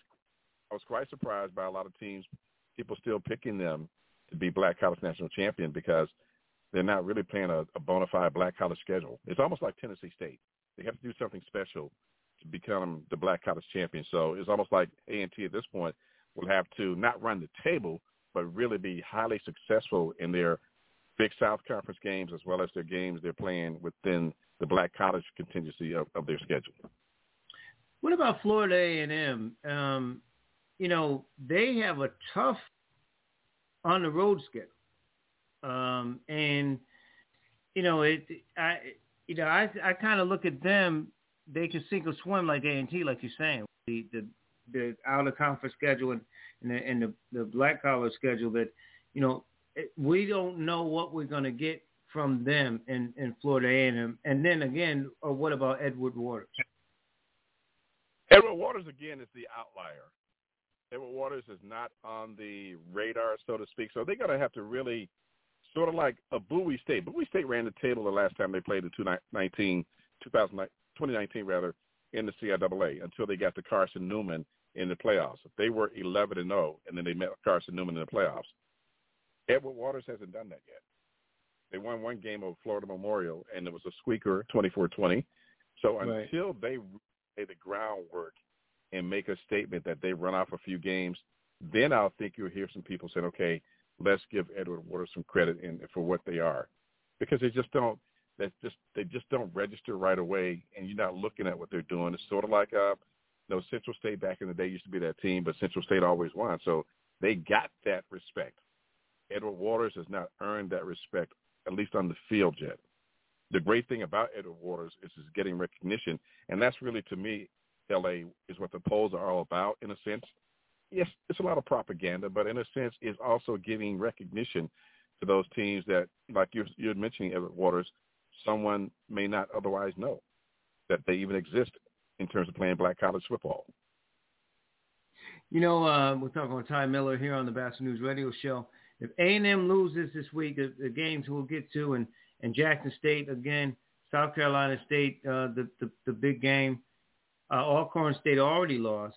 If Bowie beats Delaware State, are they in your top five? Oh, I don't know if they definitely move up. It depends on what else happens. Depends on what else, because, obviously there are going to be some shakeups with South Carolina State taking on Alabama A&M and Jackson State taking on Florida A&M. You're going to see some shakeups there. And even with Grambling taking on Tennessee State. So you'll see some major shakeups. But, this is like, again, week one, which is almost used to be week 0 until they started playing week 0 games. So I just think that anything can happen. And, again, people love polls. Preseason polls are always out there. But at this point, I think it's a crapshoot to say anybody is really a true number one or even a top 10 team. But, that's what we do. We rank the teams early on, and we're really ranking teams basically on memory and what we've basically seen since last spring. So that's why Alabama A&M is getting the nod right now. But they did not run the gauntlet of teams that they normally ran in the SWAC in 2019. And FAMU, if realistically, and for my money, that's the team I think everybody should watch out for. I expect them to beat Jackson State. So you gave us one pick there. I expect them to beat Jackson State personally, because I think Jackson State, they have a lot of publicity based on the fact they have a new coach, and they're the hot team right now on paper. Right. But I think Florida A&M under Willie Simmons has been consistent since he got there, and that's the team I think we really have to watch out for. Yeah, I like Willie Simmons. So your top 10, Alabama A&M, Florida A&M number 2, Jackson State number 3, Bulldogs, South Carolina number 4, Alcorn State took the loss there at number 5, Bulldogs of Bowie State, the highest in terms of mid-majors at 6, the Aggies of A&T at 7, Grambling State at 8, Central, the big win against Alcorn State at 9, Miles College at 10. And Miles College, again, are you guys, and I love this. I love your top 10s. I'm all into it. It's my fantasy football type of adrenaline. I don't play fantasy football, but I love the top 10s. I look forward to you guys having the top 10s, especially yours. And so if, Bowie State and Miles College, are you guys going to do a major, mid-major champion, or is it going to be one? Because for me, if Bowie State, let's say, run the table like they did, even if they lose in the playoffs, hopefully they won't. Or Miles College runs the table. They got a big game this week coming up too. If they run it and they're mid-majors, would you have a major and mid-major champion or just one champion? Just one champion. My poll dates back to 1927 when the Pittsburgh Courier used to do the polls, and they all ranked the teams, together. And then Sheridan Broadcasting took that poll over in 1974. And when I came aboard with them in 1990, they did the same thing. So since when they went out of business in 2017, that's when I took it over. So I've been consistent with the way the poll has been ranked.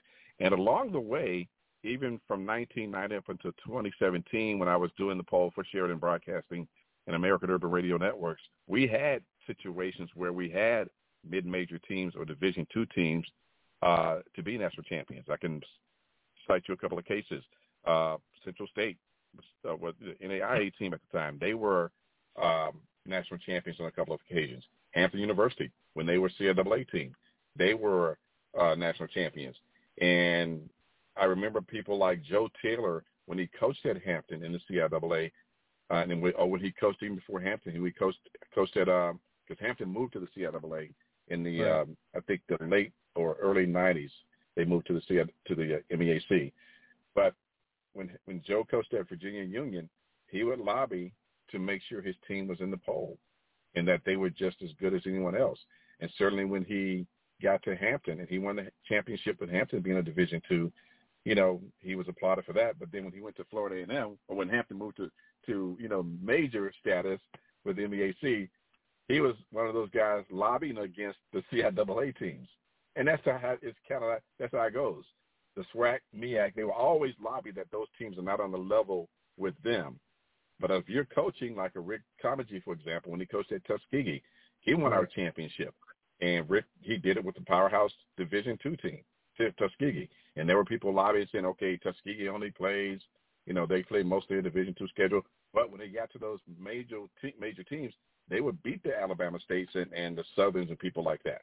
So, yes, certainly we were still ranked the same way. And I know it's maybe not fair to everybody to say you shouldn't rank those teams together, but there's not a lot of separation, in our opinion, when it comes to those teams from the SWAC and MEAC as opposed to the CIAA and the SIAC.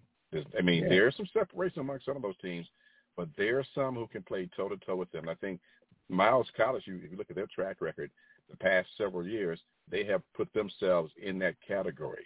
Certainly, Tuskegee's been there. They took a little hit the last couple of years, but they've been there consistently, and that's what Bowie State is now. That's why I think it bears watching. It's going to be a very interesting situation to see how they do against Delaware State.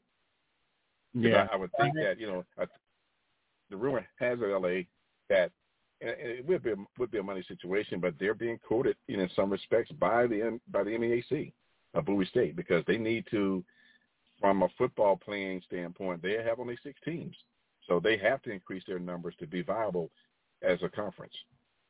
Real soon, and you're right about what you said about Bowie and Miles and Tuskegee being perennial at that level. So one thing before we kind of preview some games and let you go, when we look at the announcement and, there's been some kind of retracting a little bit from the Pac-12, but the ACC, Big 12, Pac-12 trying to have this alliance or I'll play you, you play me, we'll have these big money games and, we'll work it out. And, of course, it's a response to the SEC bringing in Oklahoma and Texas pretty soon. The SEC is, the standard at that level when it comes to college football. What is this going to do for those money games when Alabama A&M or let's say hypothetically played Alabama, or Florida A&M played Florida, or whatever, those money games that are out there, Central plays Duke or something. What is that? How much is that going to affect the economics for HBCUs when if these PWIs are going to play each other that much, it's going to take some of these games off the schedule? Well, you're right about that. So what you will likely are more classics, like they just put together that Red Tails Classic, and you're seeing like the Orange Blossom Classic being, highly publicized, and you're seeing the Hall of Fame Classic, the Black College Hall of Fame Classic, being publicized. So you'll likely see more corporations get involved with the Black College teams. That would be the money avenue because, like you said, those teams, those Power 5 alliances, who are now trying to play each other, they'll likely not schedule as many, small conference teams, and not just the SWAC and the MEAC, but, other conferences as well. They might not schedule the Appalachian States and people like that, or the Big South Conference teams like Furman and other teams as much. Now, if they do continue to do that, the great things for a team like for North Carolina A&T, for example, they may get to play at Clemson like South Carolina State, has a date with people like Clemson next week, I think it is. So that's a big money game in state for them. So you might see that. But I think what's going to happen in the future with these alliances, certainly, you're going to see less and less of those games for the black colleges where they get a chance to fill their coffers with some money based on the fact that they basically are pay-for-play games. And are HBCUs in a position, especially football and basketball, but as we talk about football, in a position to get what I call it, that guilt money from corporate America, in this climate of Me Too and all this, civil unrest and the social, change, are they not only in a position to get those corporations to have these classics, and should they, if you don't know, be more aggressive to go out and get those games? Well, I think they're going to have to be aggressive, number one, because the guilt complex of these corporations, that has kind of subsided. If you were looking at how things were happening in the aftermath of George Floyd's death, every corporation was coming out there saying, okay, we want to put money towards social change and drop money into institutions to help, black people do this or black colleges do that. And that lasted for like a good 3-week period to a month, because I can tell you I checked around, and a lot of those corporations, as soon as you would check for them in terms of what they were donating, they were saying their offers to help were closed. Now I'm not sure if they got the doors beat down by people looking for help, but in many cases that white guilt, so to speak, it went away real fast. So now what's going to happen is, I think you have to seek these people out. The black colleges will have to seek these donors out, or if they align themselves with the proper people, like, for example, you saw the SWAC MEAC Challenge last week. It was, I think, Cricket Wireless. Not to plug them, but I think they did the major sponsorship of the game. So that's a chance for them to say, we as a people, we got crickets left and right. So for them, it was a win-win situation to promote cricket. Because they know that they have a large clientele of black people buying cricket. So those kind of associations might have to be sought after by the colleges or the conferences, so to speak. So I think you'll see more of that.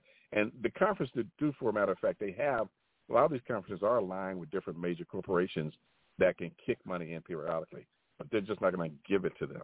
Basketball is in much trouble because basketball, they need the game. So there will be money games in basketball that will continue. The thing about that, the money in basketball is not as huge as it is in football. Good point. Talking with, of course, Ty Miller. Of course, he is the sports director of Power News Radio Network. Ty, just looking at some games this weekend, I just want to, it's so many, of course, it's a full slate of games, just kind of focus in on, let's say, the classics. At the time of this broadcast, there's a game coming up tonight, Mississippi Valley State at Murray State. Mississippi Valley State have any shot of doing anything against Murray State? Maybe for a quarter, but I can tell you Mississippi Valley State in 2019 was getting better, but I don't think they're at the level where they can go in there and pull off an upset. That would certainly be a huge upset if they were to do that, but not tonight. It's not going to happen. South Carolina State plays this weekend at Alabama A&M. You alluded to the classic there. It's a big game for rankings early, and big game in terms of the statement. This is MEAC Part 2. So who wins this game in Huntsville? Alabama A&M rather, is as good as we saw them in the spring. However, what you saw of South Carolina State was not the true South Carolina State team. That team had a lot of stops and starts during the spring season, where there was a stretch where maybe they didn't play for 3 weeks. So it's hard to – one thing about football is consistency on a week-to-week basis or every other week basis. And in that case, I think what you didn't see a true South Carolina State team. And I personally think it's a toss-up. Yeah, I mean, I'm calling toss-up on a lot of these games this week, to be honest with you. Okay, so another the Labor Day Classic, Miles College, you talked about them and the interesting part of them going to Alabama State. Well, Miles College, like I said, has been up there again for the past couple of years, but I think Don Hill-Ely is about to turn the corner with his Alabama State team. I expect it to be sort of close, but I expect Alabama State to win this game. Wouldn't be surprised if Miles pulled off the upset, but I think Alabama State is about to turn that corner. And again, I say this with an asterisk based on the fact that we haven't seen these teams since 2019. Right. So we really don't know what – I think anybody making predictions at this point is just making predictions based on history, based on what they think they know. Because, in a lot of cases that have senior-laden teams based on some kids not moving on because they have that extra year to play. But you also have the freshmen that came in. So there are a lot of unknowns about these teams based on who are going to be the players on these teams to some degree, because you have a huge, mix of players that were already there, some who stayed, some who left, but certainly the incoming freshmen.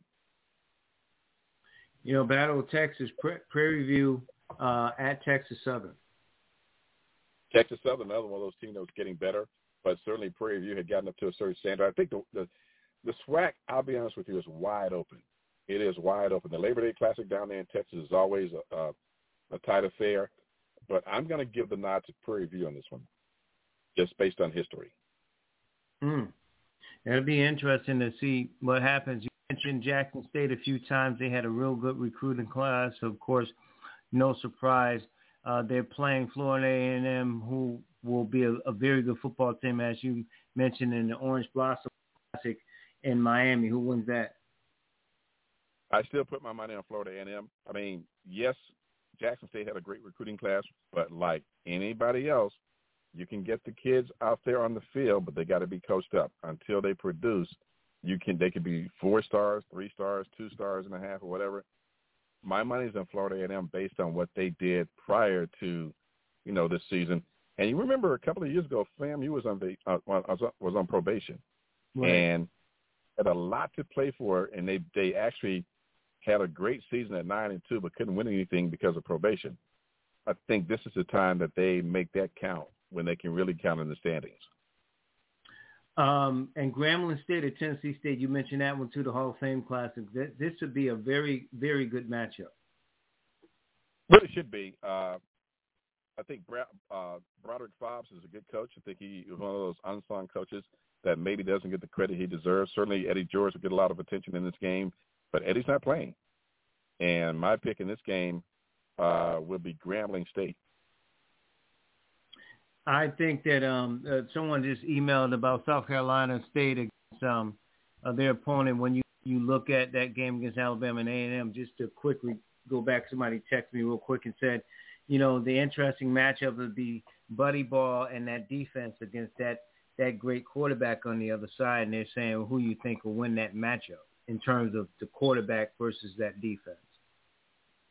I think the quarterback's going to do – Akil Glass is a great quarterback, at least at that level, and I think he is as good as advertised.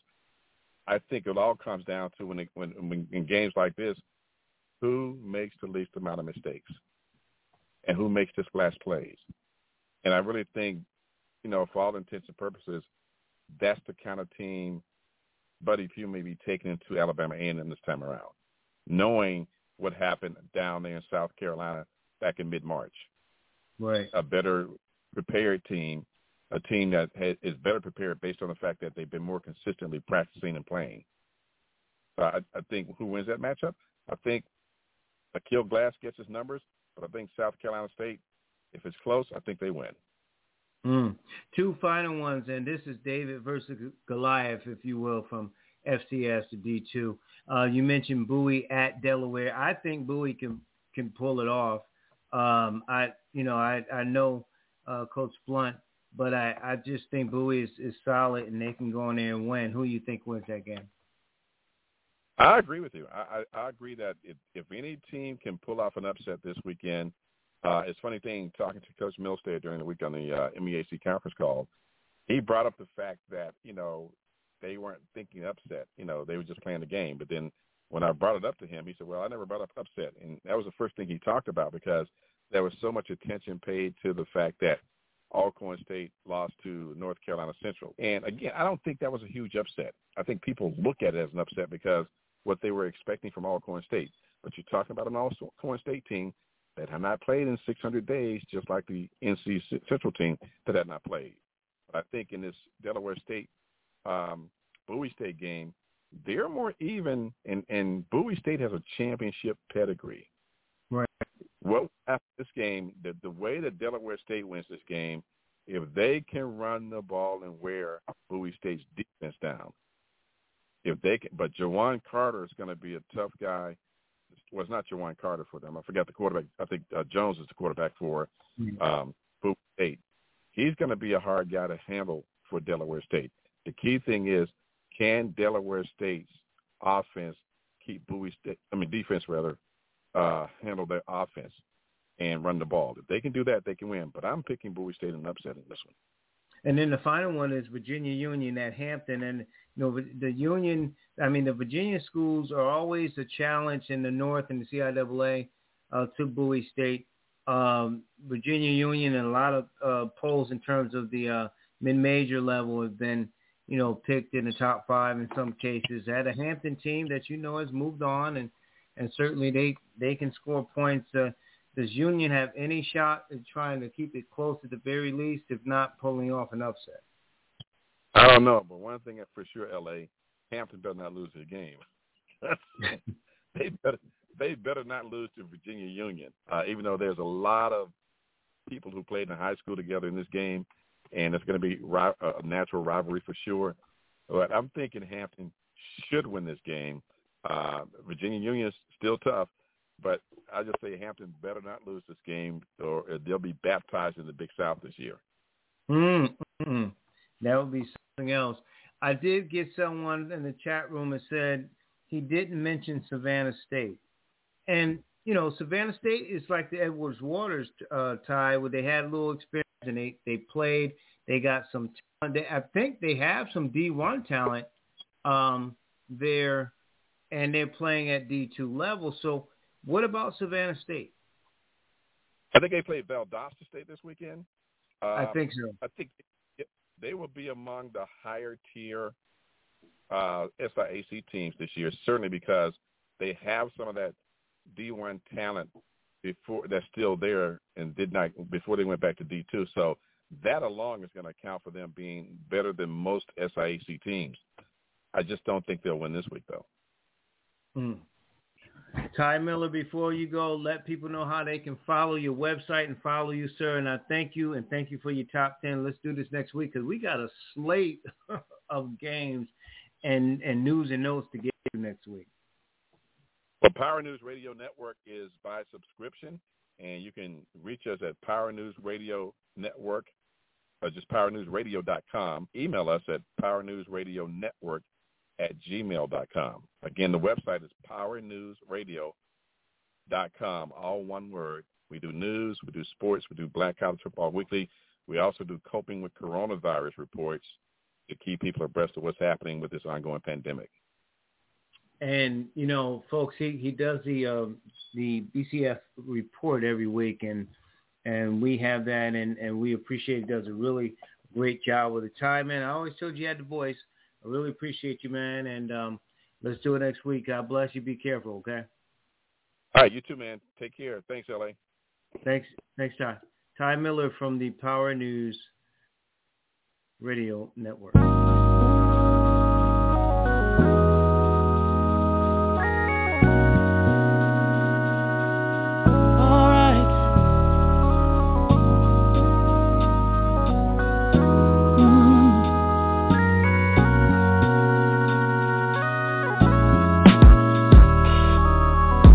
It's so funny running into you. It has to be 3 years since we last seen each other. Many flashbacks come to mind of the wild and crazy times we used to have with one another. We absolutely didn't care. We would do it anywhere. Eye contact and it was over. But that's when I was wildin' out. I couldn't care less about someone getting hurt. I've done my share of dirt, but I'm a wise up. Oh yeah.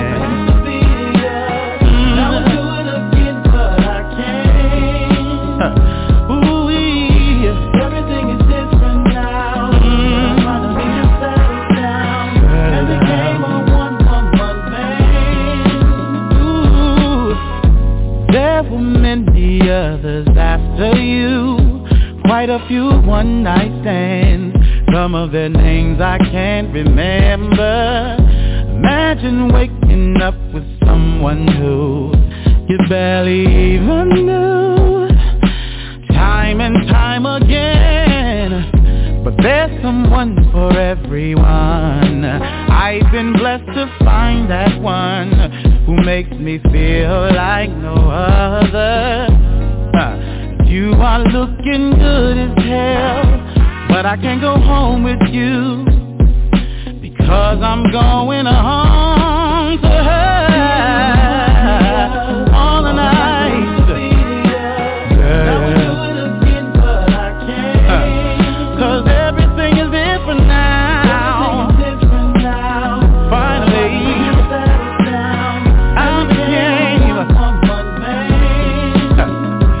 long gone are the days when I ran the streets trying to get laid.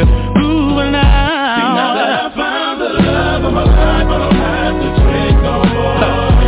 Girl, it was nice seeing you, but I gotta go home to my baby boo.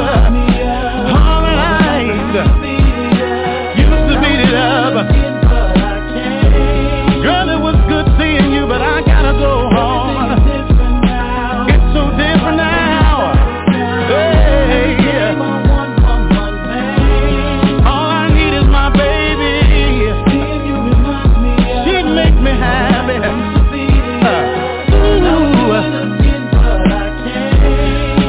See, I would do it again if the situation was the same, but it's different.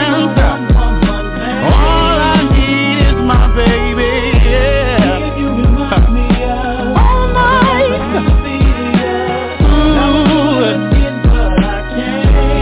Girl, I know you understand where I'm coming from.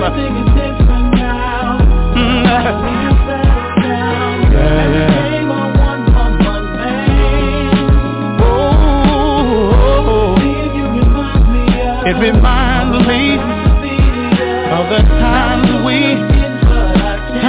used to share, but it's over. Everything is different now. Bye-bye, I gotta go home to my baby.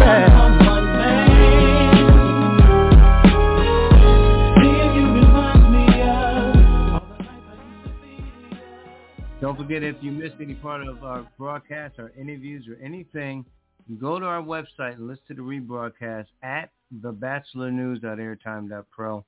TheBatchelor news.airtime.pro. The Batchelor news.airtime.pro.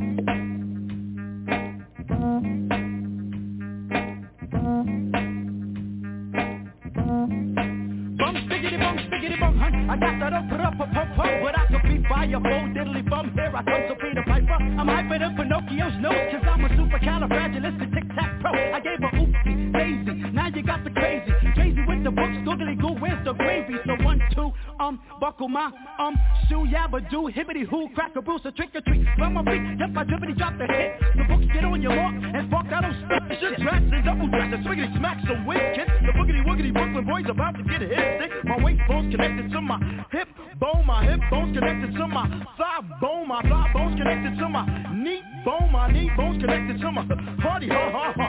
Jibbity dabba, Georgia dabbing at your funny bone. Get the Ovaltine, I'd rather have my honeycomb, or preferably the taste of me like spiggity sparks of bread. So dun dun dun dun dun dun. They wanna pack some lava fest. They wanna pack some lava fest. They wanna pack some lava fest. Grab a neck for some lava fest. Well, I'll be gone. Timber Joe, head for the hills. I picked a weeping willow and a daffodil. So back up, Rocco, while I pulverize my gruff. Cause this little piggy gets busy and stuff. I read my dirty, heavens to mercy, honky tonk, I get swept. I caught a shuffle up against and smoked a boogaloo slip. I got the nook, the cranny, the nitty gritty, 40 those, so all aboard, cast away. Hey, where's my boogaloo? Ooh, I'm steaming, agony. Why is everybody always picking on me? They call me Putin insane, and that's my game. You ask me again, and I can tell you the same. Since I'm the vocal vegetarian hunt, stick 'em up free, so no pork sausages, mom. Please, they blitz, shoot the breeze, Whitley D, shoots the zip. Crazy, crazy, shot the sheriff, yep, and I shot the gift, and that's pretty sneaky. Oh, yo, I got my socks off, my rocks off, my Nestle's go for Coco, Holly, Hobby, try to rob me, silly son, diggity dun, dun, dun, dun, dun, dun, dun. They wanna pack some lava fest. They wanna pack some lava fest. They wanna pack some lava fest. Grab a neck for some lava fest. They wanna pack some lava fest. They wanna pack some lava fest. They wanna pack some lava fest.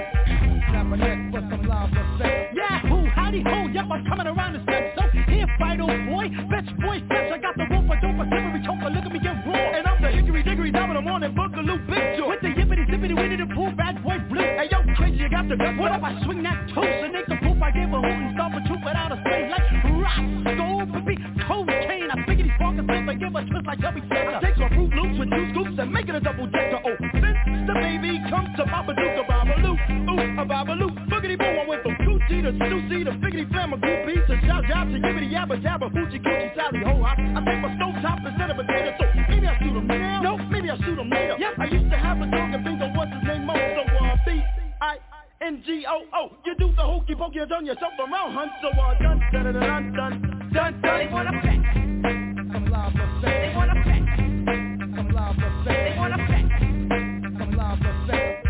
Grab a neck for some lava fest. They wanna pack some lava fest. They wanna pack some lava fest. They wanna pack some lava fest. Grab a neck for some lava fest.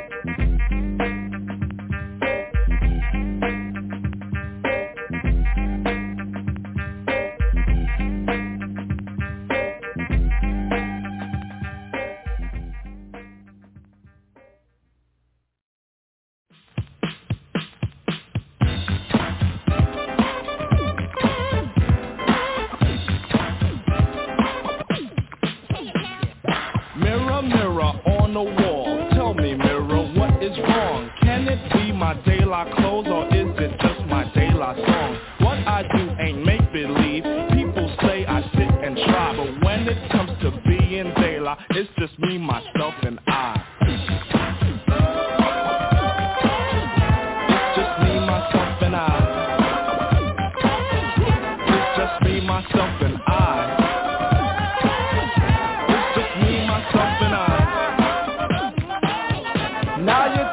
Plug one style and my plug one sector code. You say plug 1 and 2 are hippies, nowhere, not that's pure plug bull. Always pushing that we formed an image, there's no need to lie. When it comes to being plug 1, it's just me, myself, and I. It's just me, myself, and I. It's just me, myself, and I. It's just me, myself, and I.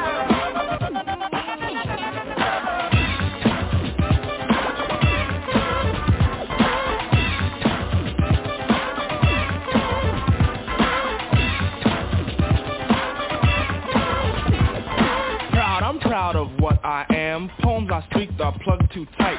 Please, oh please, let plug 2 be himself, not what you read, alright? Right is wrong when hype is written on the soul, they lie, that is. Style is surely our own thing, not the false disguise of showbiz. They lie, soul is from the soul, and in fact I can't deny. Strictly from the Dan called Stucky, and from me, myself, and I. It's just me, myself, and I. It's just me, myself, and I. It's just me, myself, and I. Glory, glory, hallelujah. Glory for plugs 1 and 2. But that glory's been denied by cassids and gookie eyes. People think they diss my person by stating I'm darkly packed. I know this, so I point at Q-Tip and he states black is black. Mirror, mirror on the wall, shovel chestnuts in my path. Just keep all nuts with the nuts so I don't get an aftermath. But if I do, I'll calmly punch them in the 4th day of July. Cause they tried to mess with 3rd degree, that's me, myself, and I. It's just me, myself, and I. It's just me, myself, and I. It's just me, myself, and I.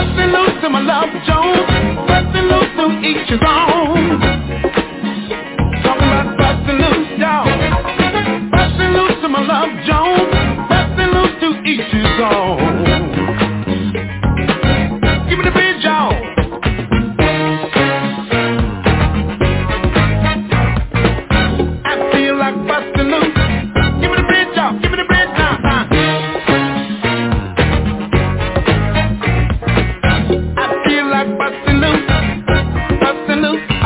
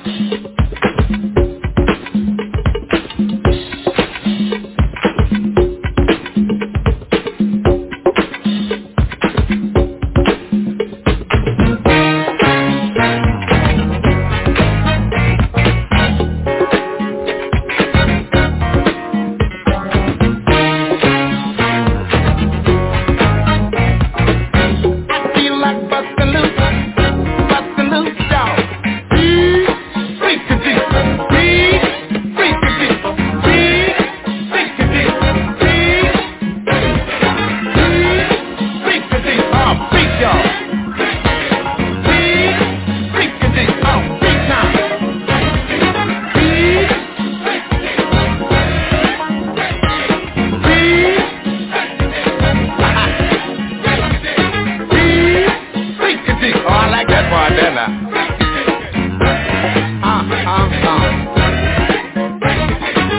What's that new dance y'all doing there?